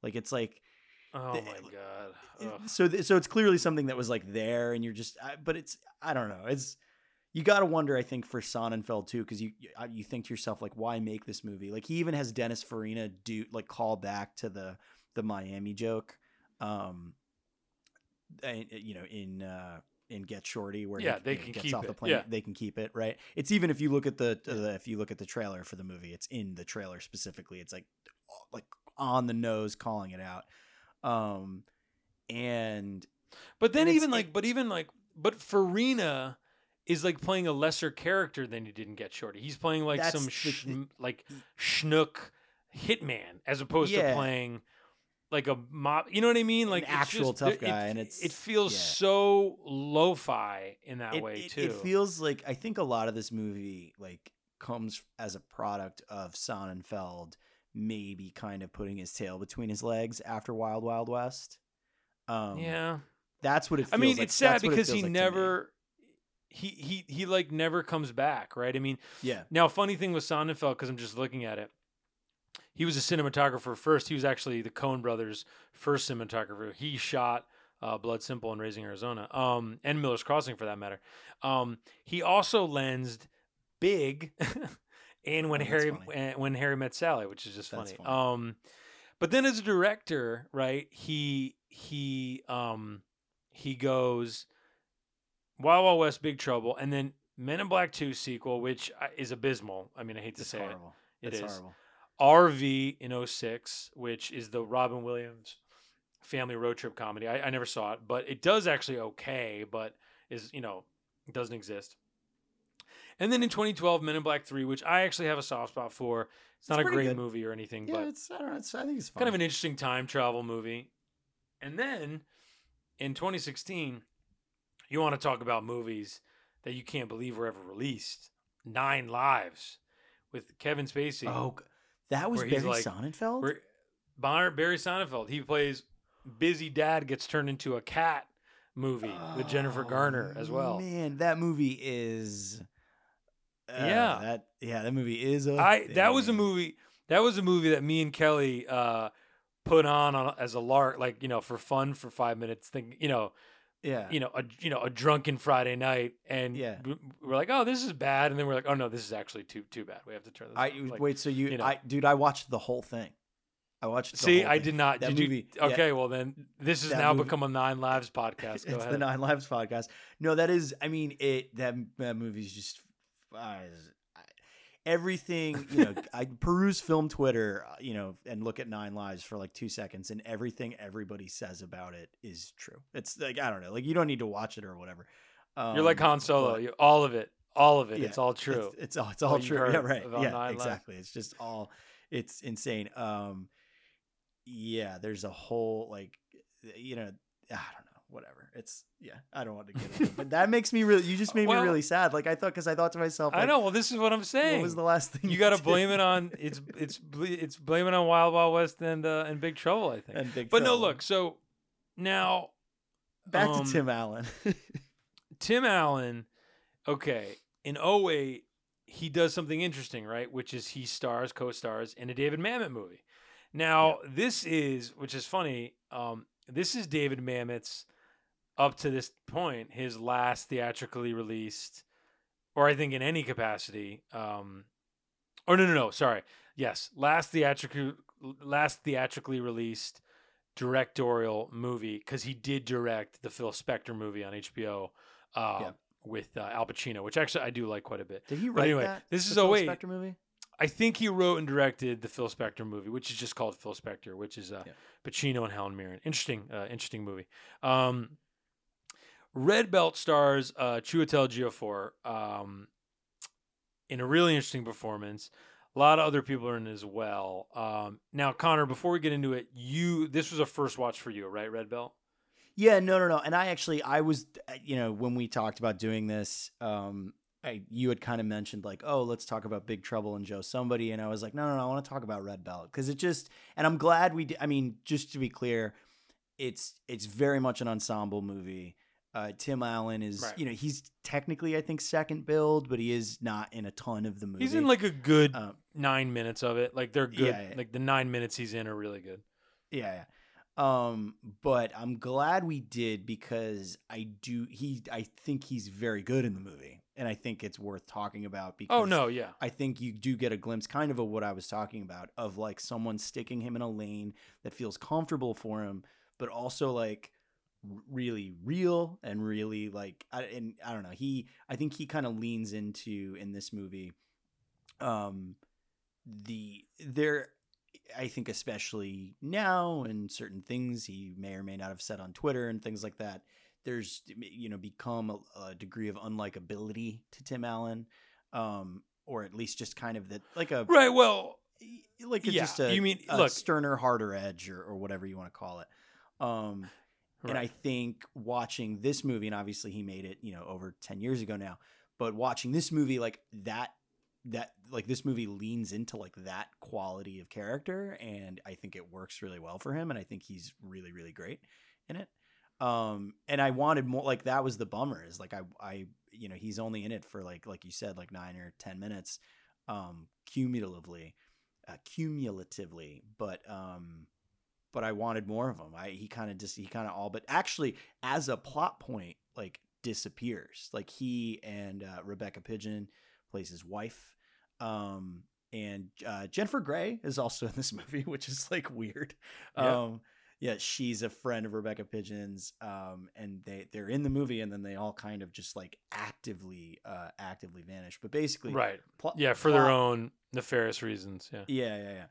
But plot wise, basically, Chiwetel Ejiofor is he is an instructor, of this jiu-jitsu, this Brazilian jiu-jitsu academy in Los Angeles, right? They're in LA. Yep. Yeah. Of course, because they're amongst the stars. They're amongst the stars, right? They're making movies and stuff. But yeah, basically, he's an instructor at this academy. Alice Braga is his wife, and her brothers are one of her brothers, like a nightclub owner / fight promoter. He's played by Rodrigo Santoro, right? And is he the manager of her other brother, who's the fighter, who's the Brazilian jiu-jitsu fighter, right? Is that exactly? Yeah. So basically, the movie starts insanely. Like it's like in the first 5 minutes, there's like Emily Mortimer gets in a light car accident, messes up Chiwetel Ejiofor's car. She's like trying to do a drug deal to get a shady prescription that she needs. And she's like very manic and insane. And she goes into the academy after it's kind of closed up for the day.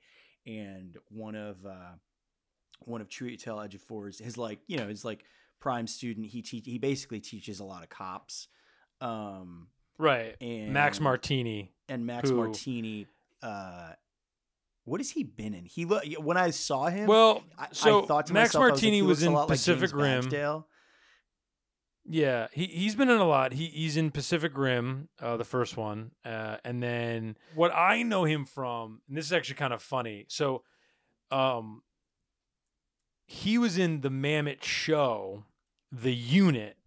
Oh right, which I really liked, with Scott Foley as well and Robert Patrick. Was that like right after this or before it? That was like right around this time. It was a show for like 4 seasons.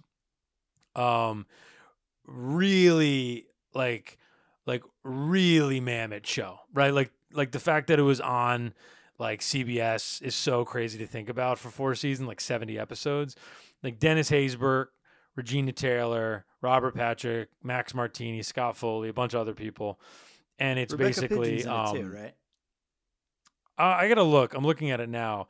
It's like, it's like secret soldiers, right? And their unit, obviously, and the drama, between the families and within the families and all this stuff. And like John Hamm, I'm looking at it right now. John Hamm had a 5-episode stint on it before he became, Mad Men. Yeah, Pidgeon, Rebecca Pidgeon's in it for a brief period. Anyway, that's how I knew Max Martini. He's been in a bunch of stuff since, but you'd have to think, obviously, that's why he's in this, because of Mamet. And yeah, why don't you finish the kind of what starts everything? Yeah. So just basically, Max Martini, you get the idea that he's a brown belt, so he's on the cusp of getting his black belt, and he's trying real hard and whatnot. And they're, Chiwetel Ejiofor is kind of wrapping up with him for the night. Alice Braga, we get cutaways to Alice Braga, who's kind of, you see that like they have invoices that haven't been paid, so you're already kind of getting the sense like, oh, things aren't going great. It's a rainy night, and Emily Mortimer accidentally smashes into Chiwetel Ejiofor's car, comes in to say, something about it, but she's kind of manic and clearly having a terrible time. And Max Martini kind of comes up behind her just to put his hand on her shoulder, and she kind of freaks out, and she has her reasons.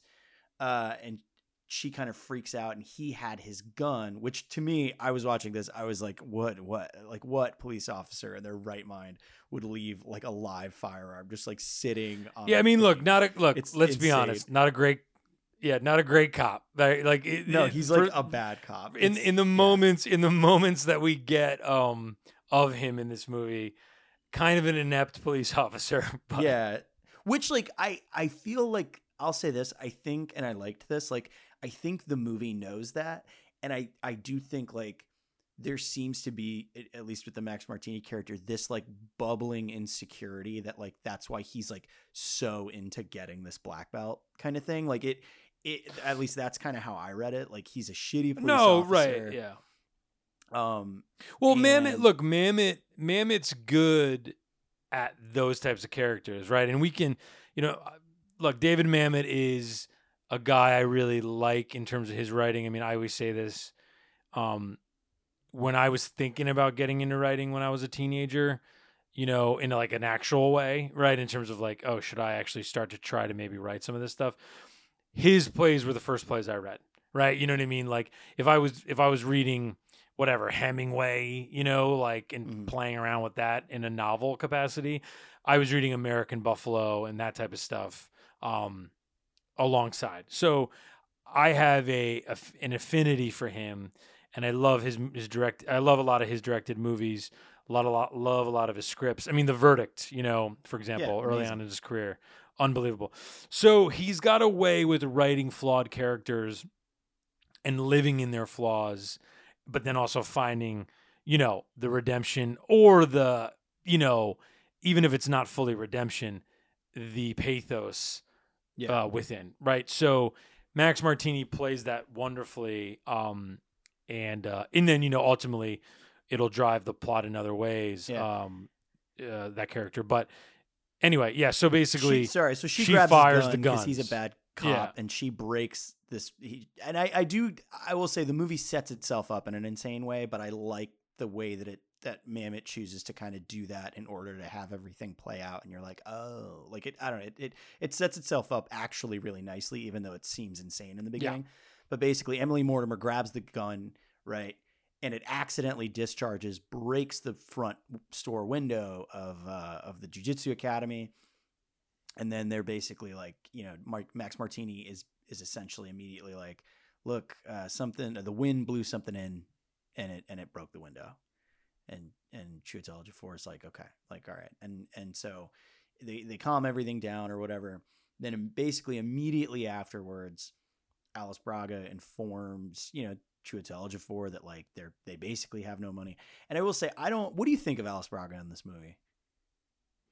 Oh, I don't know, Alice Braga. I mean, I think she's all right. I don't know if she's underwritten and I mean, hang on. She is like now, the Mamet ice this queen is a Mamet for sure. Thing. Yeah. I was gonna say this is a Mamet thing where.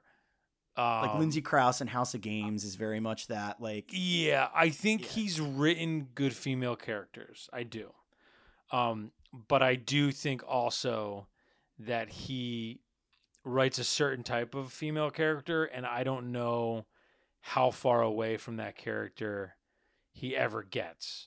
Right. Sure. So like, speaking of Lindsay Krause, she plays the nurse in The Verdict.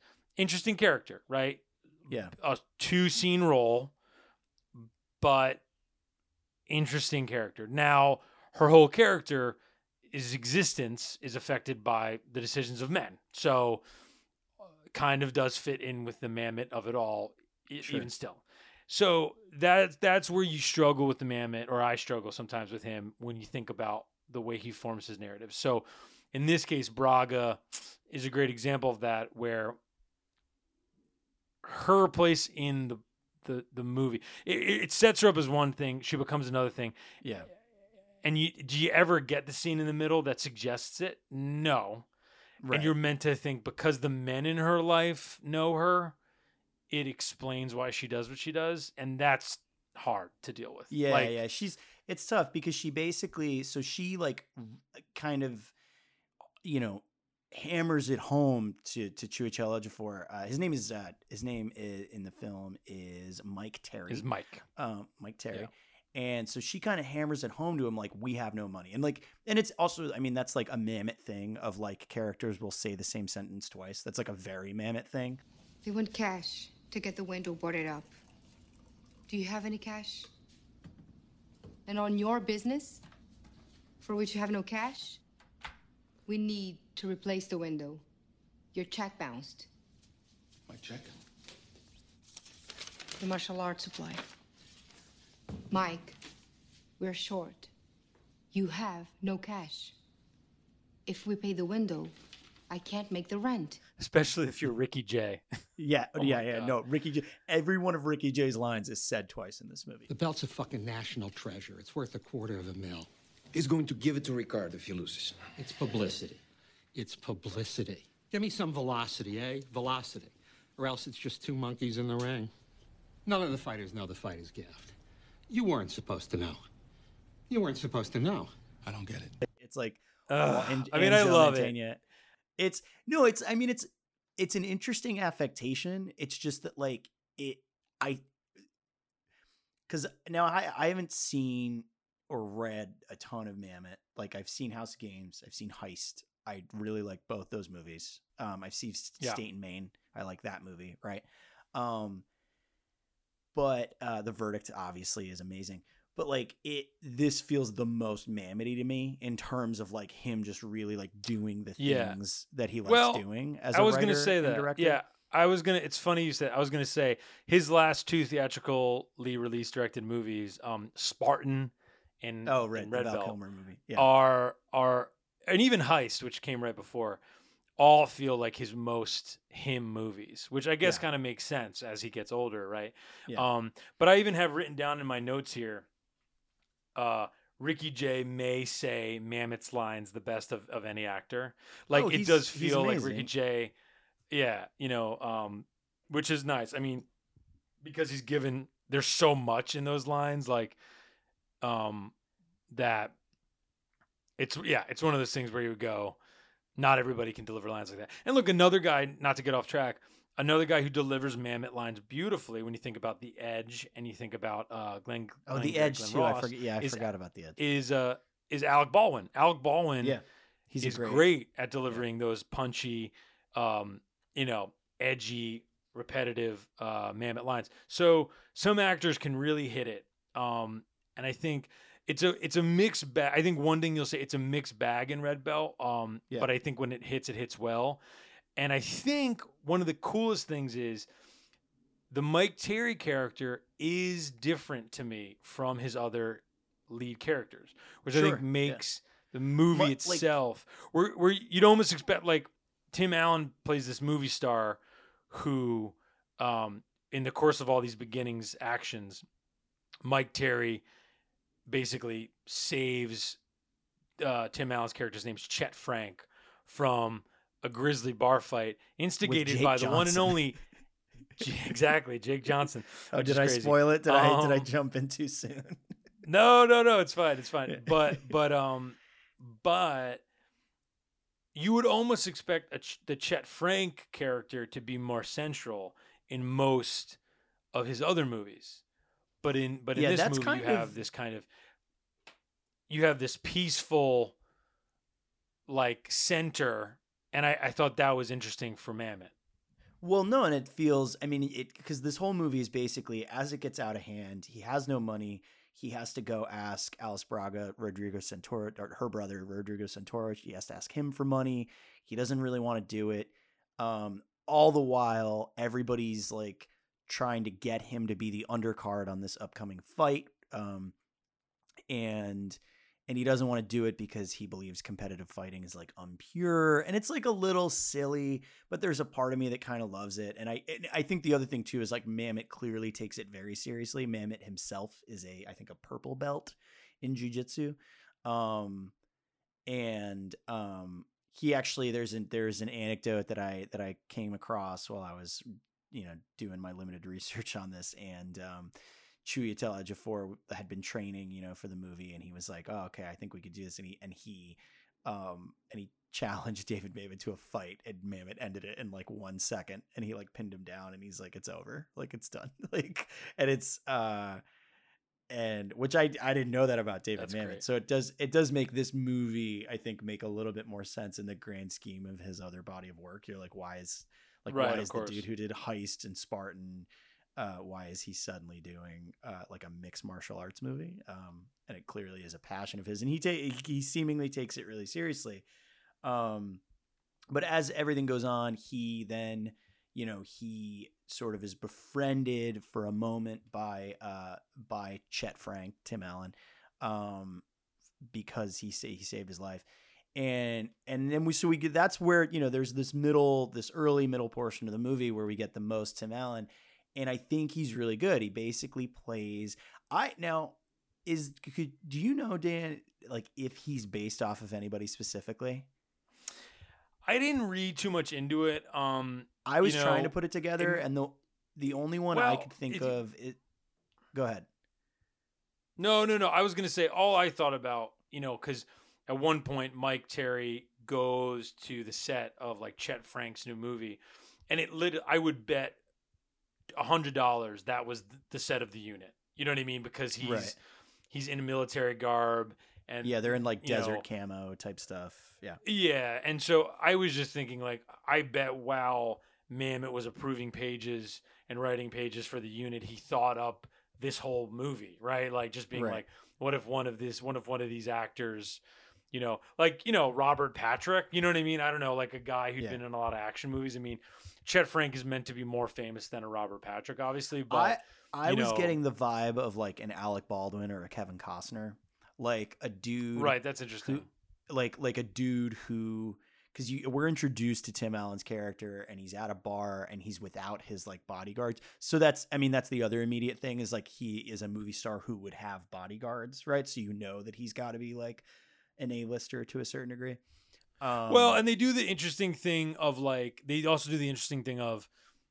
and I think about this, if you're an action star in real life, I would imagine you get that weird situation of people who fancy themselves actual fighters being like, I wonder if this guy can even really fight. You know what I mean? Like, right. I like, bet he wouldn't. You mean like if you're Justin fight. Bieber and Tom Cruise?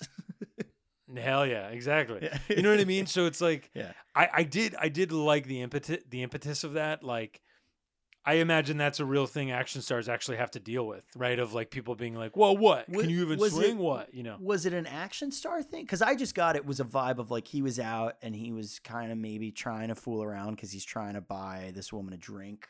And I assume right. I but assume then that was Jake Johnson's girlfriend, and he steps in kind of. Yeah, but then Jake Johnson makes mention of him as a star. It's just it's one of those things of. I thought that was kind of a curious thing. But then, Mike Terry and Chet Frank become friends, quote unquote friends, and then things get more complicated. Yeah, Terry gets basically brought in as a co-producer on this war movie because Chet finds out that he's been in the military, or Joe Mantegna finds out that he's been in the military. Joe Mantegna is his manager. Is he the producer on the movie? What is his role specifically? No, I think he's his manager. And Mantegna, I will say, also like top 5 in delivering Mamet dialogue. No, he's maybe in every he's in every Mamet movie. He's phenomenal. He's so good. He's got that great line when they go to dinner. Him and Chiwetel Ejiofor, and he's like, Chet's got so many ideas. Some of them might even be mine. Yeah. They're. And basically, I mean, and Mantegna's great at being, I think, particularly in this movie, seductive in the sense of like, he's very affable, he's very charming, and when you have those first scenes with him and Chiwetel Ejiofor, you have that thing of like, oh yeah, this dude seems like he could have your back. He seems like he likes you, and then he just like goes another way, and he's great at that. But basically, Chiwetel Ejiofor has been brought on as a producer. And Tim Allen gives him a very expensive gold wristwatch as like a thank you for saving my life. Invites him to dinner with his wife Rebecca Pidgeon, and Alice Braga gets in with Rebecca Pidgeon and Jennifer Grey because she runs it's a clothing business, right? Like she makes dresses and fabric and stuff like that. Yeah, she makes fabrics and yeah.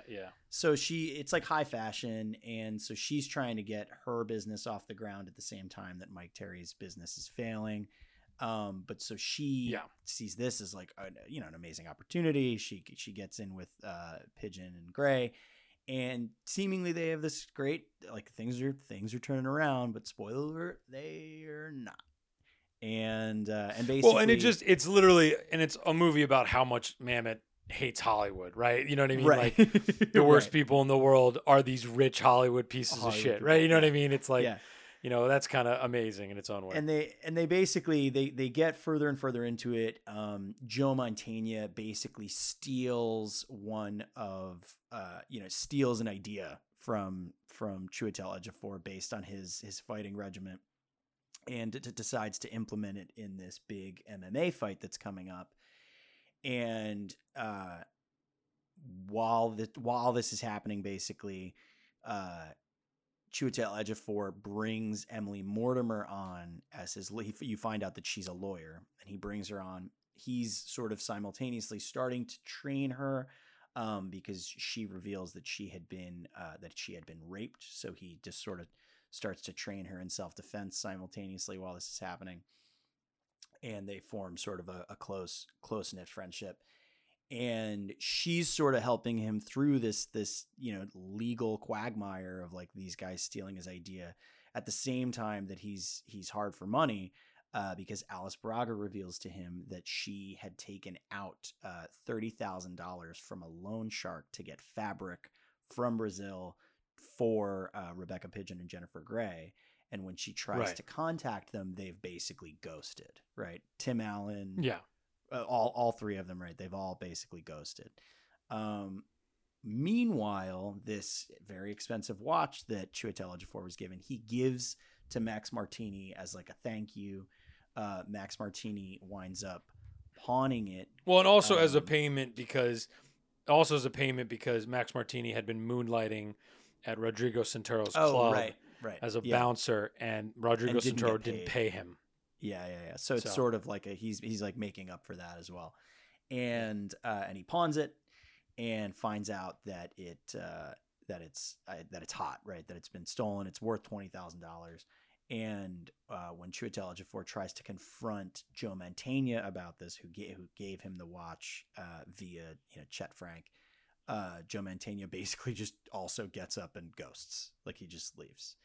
And so, they're in hot water and everything's crazy. And then when Emily Mortimer tries to sort of help him, legally speaking, their lawyer, they being Ricky Jay and Joe Mantegna, all, the fighting promoters, essentially, they reveal that they know what happened with the broken window and all that. And they dress it up as, like, he said that their lawyer says to Emily Mortimer, like, oh, well, you technically, it was the attempted murder of a police officer. And, we have the bullet and all that. And, the police officer, this guy, Joe, that's his name, Max Martini's name. He's like, Joe will go down for this. You'll go down for this. You'll all go down as accomplice. It's like a whole thing. And as a result, Max Martini kills himself, which is a bummer, off screen. And so it's all kind of falling apart for Chiwetel Ejiofor, and he doesn't really know why any of this is happening, but he's hard for money. And so he winds up just taking Ricky Jay's offer to fight on the undercard. And then he goes to the match. Randy Couture is in this as his name is like Dylan Flynn. He's like playing a version of himself, essentially. Yeah, like a fighter commentator type thing. And basically those cauliflower ears, man. Those cauliflower ears will hard to look away. Hard to look away from those ears. Sorry, Randy. It's I mean, hey, it's part of the job, but it's holy God. Yep. And basically in the last moments, Chiwetel Ejiofor, he has this crisis of conscience because he realizes that this fight is fixed. The method by which they're choosing the handicaps for the fight that they actually stole from him, they are using to fix the fights, and this all gets revealed to him in a very, like, I will say, I mean, I like the movie, and it's very pulpy. It's well, the ending is, it's insane. Ridiculous. Yeah, it's insane, and it all gets revealed in a very, like, mustache twirly way, kind of. Oh yeah, I mean, yeah, it's one of his weaker endings. And it's funny because the end of Spartan is almost similarly silly, but you get the feeling these are the stories he wants to be telling, and even if he has to kind of like wiggle into the endings he wants, he'll do it, right? It's like, Yeah, it's kind of interesting in that regard. Yeah, it feels really weird. I mean, but basically, Alice Braga's brother, who's the one of the two main headlining fighters, he reveals that he's in on it too, and their grandmaster from Brazil is there, who is the red belt, right? Like that's where the movie gets its title. And yeah, I mean, Chiwetel Ejiofor winds up like fighting this guy to like suddenly out all the corruption that he just found out about 5 minutes ago, right? Like it's a little insane, but he winds up fighting. Well, and it's just silly. It's like they fight outside the ring in like right outside the arena entrance. But then they get a camera guy on it, and like a camera gets on him. Yeah, you know, and then it becomes. You know, I mean, we'll give it all away, and then you know, the master Brazilian, you know, older gentleman passes the red belt on to Chiwetel Ejiofor, and that's how the movie ends. And so it's like the very, you know, it ends up.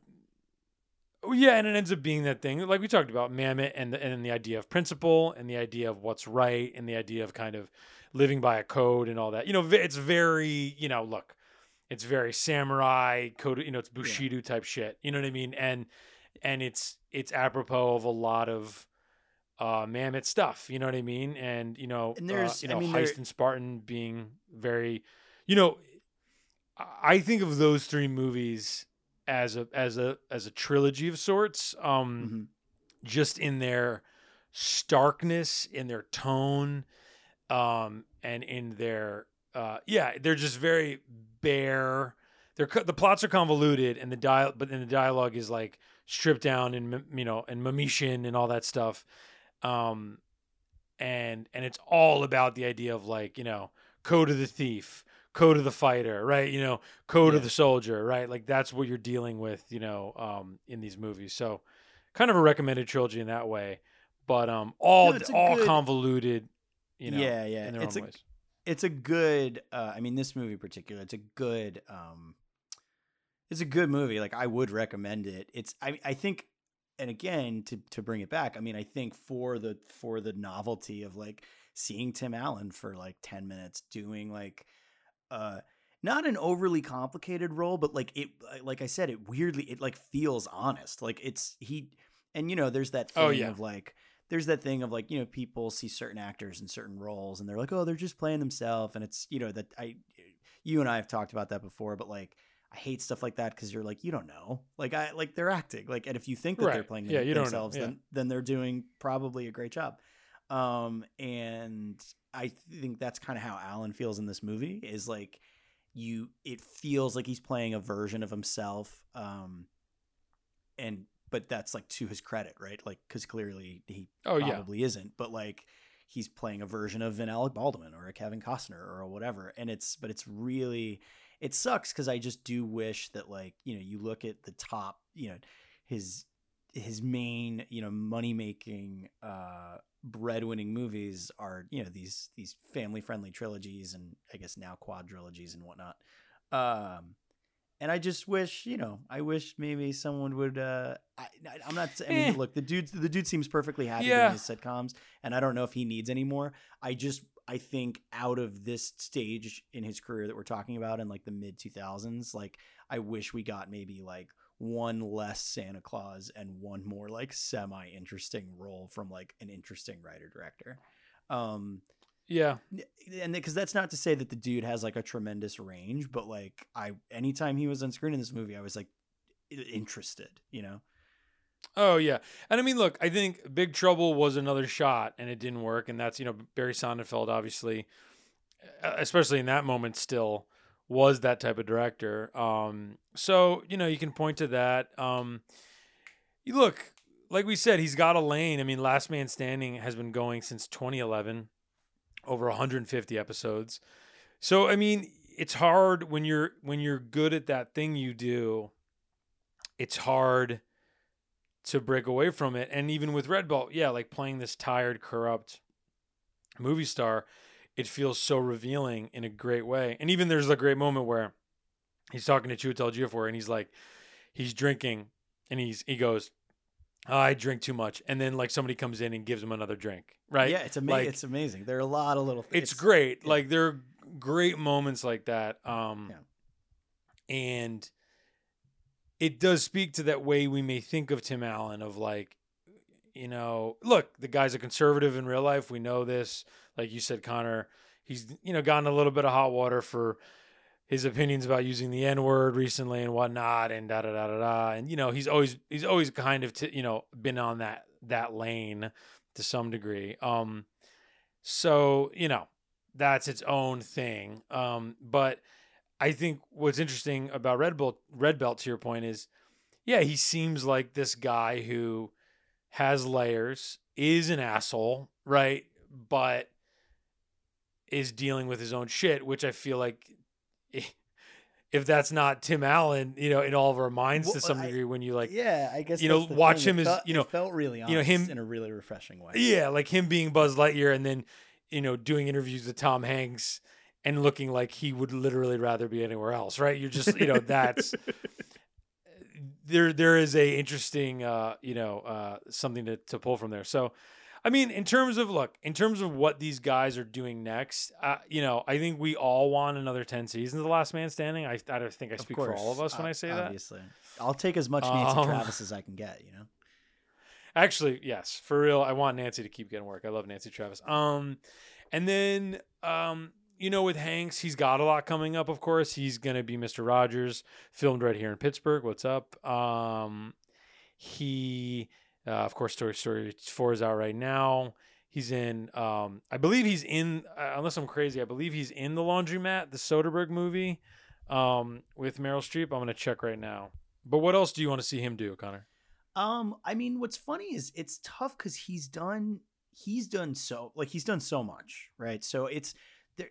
I do think, you know, there are, and we've talked about a couple of these actors, but like he is one of those actors that if ever anybody, I think, has kind of earned the right to kind of sit back and just like not really give a shit, it is Tom Hanks. But I do like, I think about like, I don't know. I do want to see something a little bit more meatier from him, because even him being in like Bridge of Spies, which I didn't like when I initially saw it, but I've rewatched and have come around to it, and I do actually like it quite a bit now.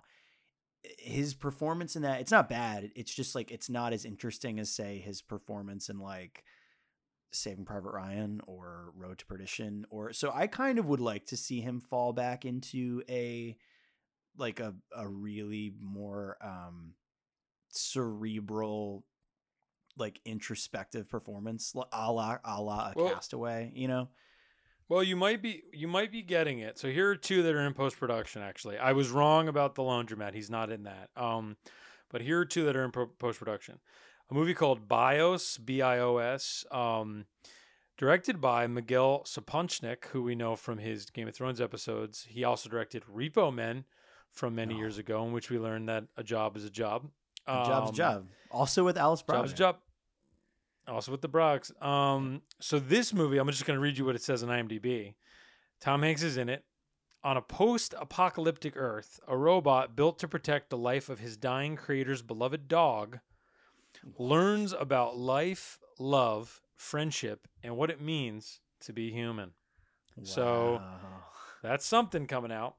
And then the second movie coming out that's in post-production, hit the mic there, sorry, is Greyhound, which I knew about a little bit, directed by Aaron Schneider.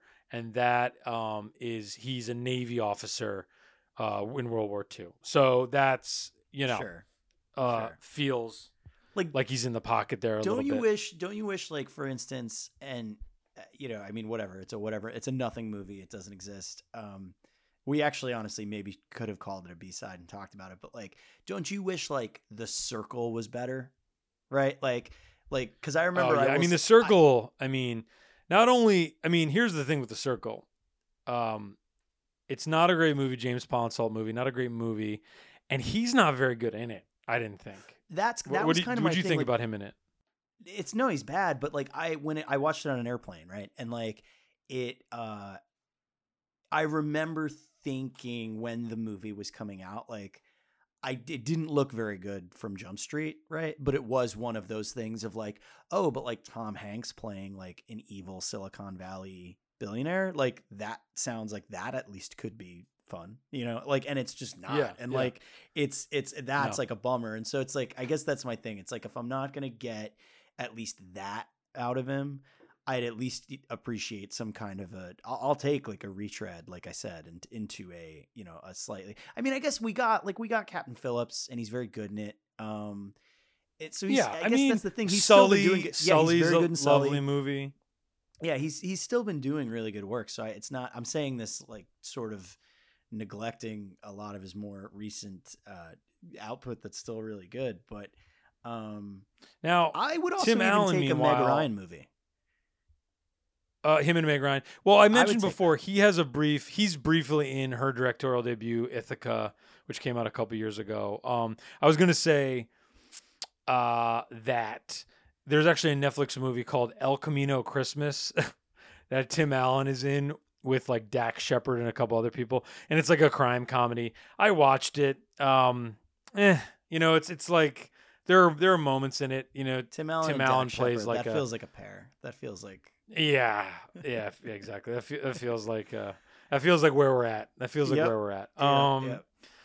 But yeah. I mean, looking at Tim Allen, he doesn't have anything immediately on the horizon, I suppose, other than I'm presuming we're gonna get more or less Man Standing. All jokes aside.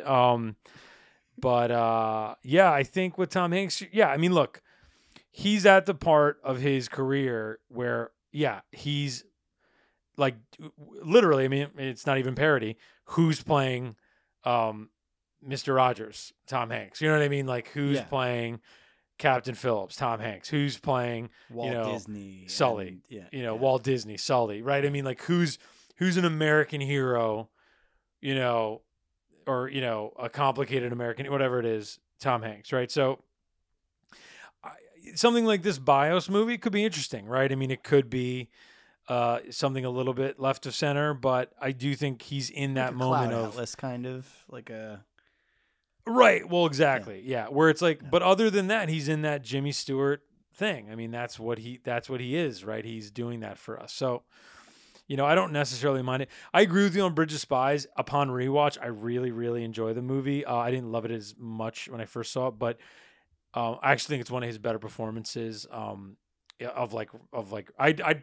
I'd sooner rate that one higher than a Captain Phillips. Actually, I think I agree. Yeah, I he's agree. so good in Bridge of Spies. Actually, which and even Spielberg, it's great. By the way, Spielberg, we should have mentioned before, executive producer on Joe versus the Volcano. But yeah, I don't know. I mean, Hanks has got a bunch of stuff coming up. Allen, you know, he's gonna keep doing his thing. You know, I don't know that we'll see another Red Belt performance from him, but it'd be nice. You know, like honestly, with Allen, why doesn't he just do I would love to. What's an hour like of stand up with Tim Allen? I mean, obviously, probably politically, it would be a little right. Yeah, Probably but not great. I mean, yeah, you know, as I say it and I hear myself say it, maybe we don't need it. I'm gonna cut that out. I take it back. No, don't cut it out. We're leaving it in, but I'll acknowledge the mistake. So yeah, I mean, I guess hopefully we're all enjoying Toy Story 4 as you listen to this. I'm sure it's doing well. And, you know, I guess I'm hopeful for the Mr. Rogers movie, if not amazingly excited for it. And we'll always have Red Belt for Tim Allen. All right, Connor, I'm going to let you take it away. Thank you all for listening, and over to Connor for the final word. And starring the volcano as the volcano. Oh,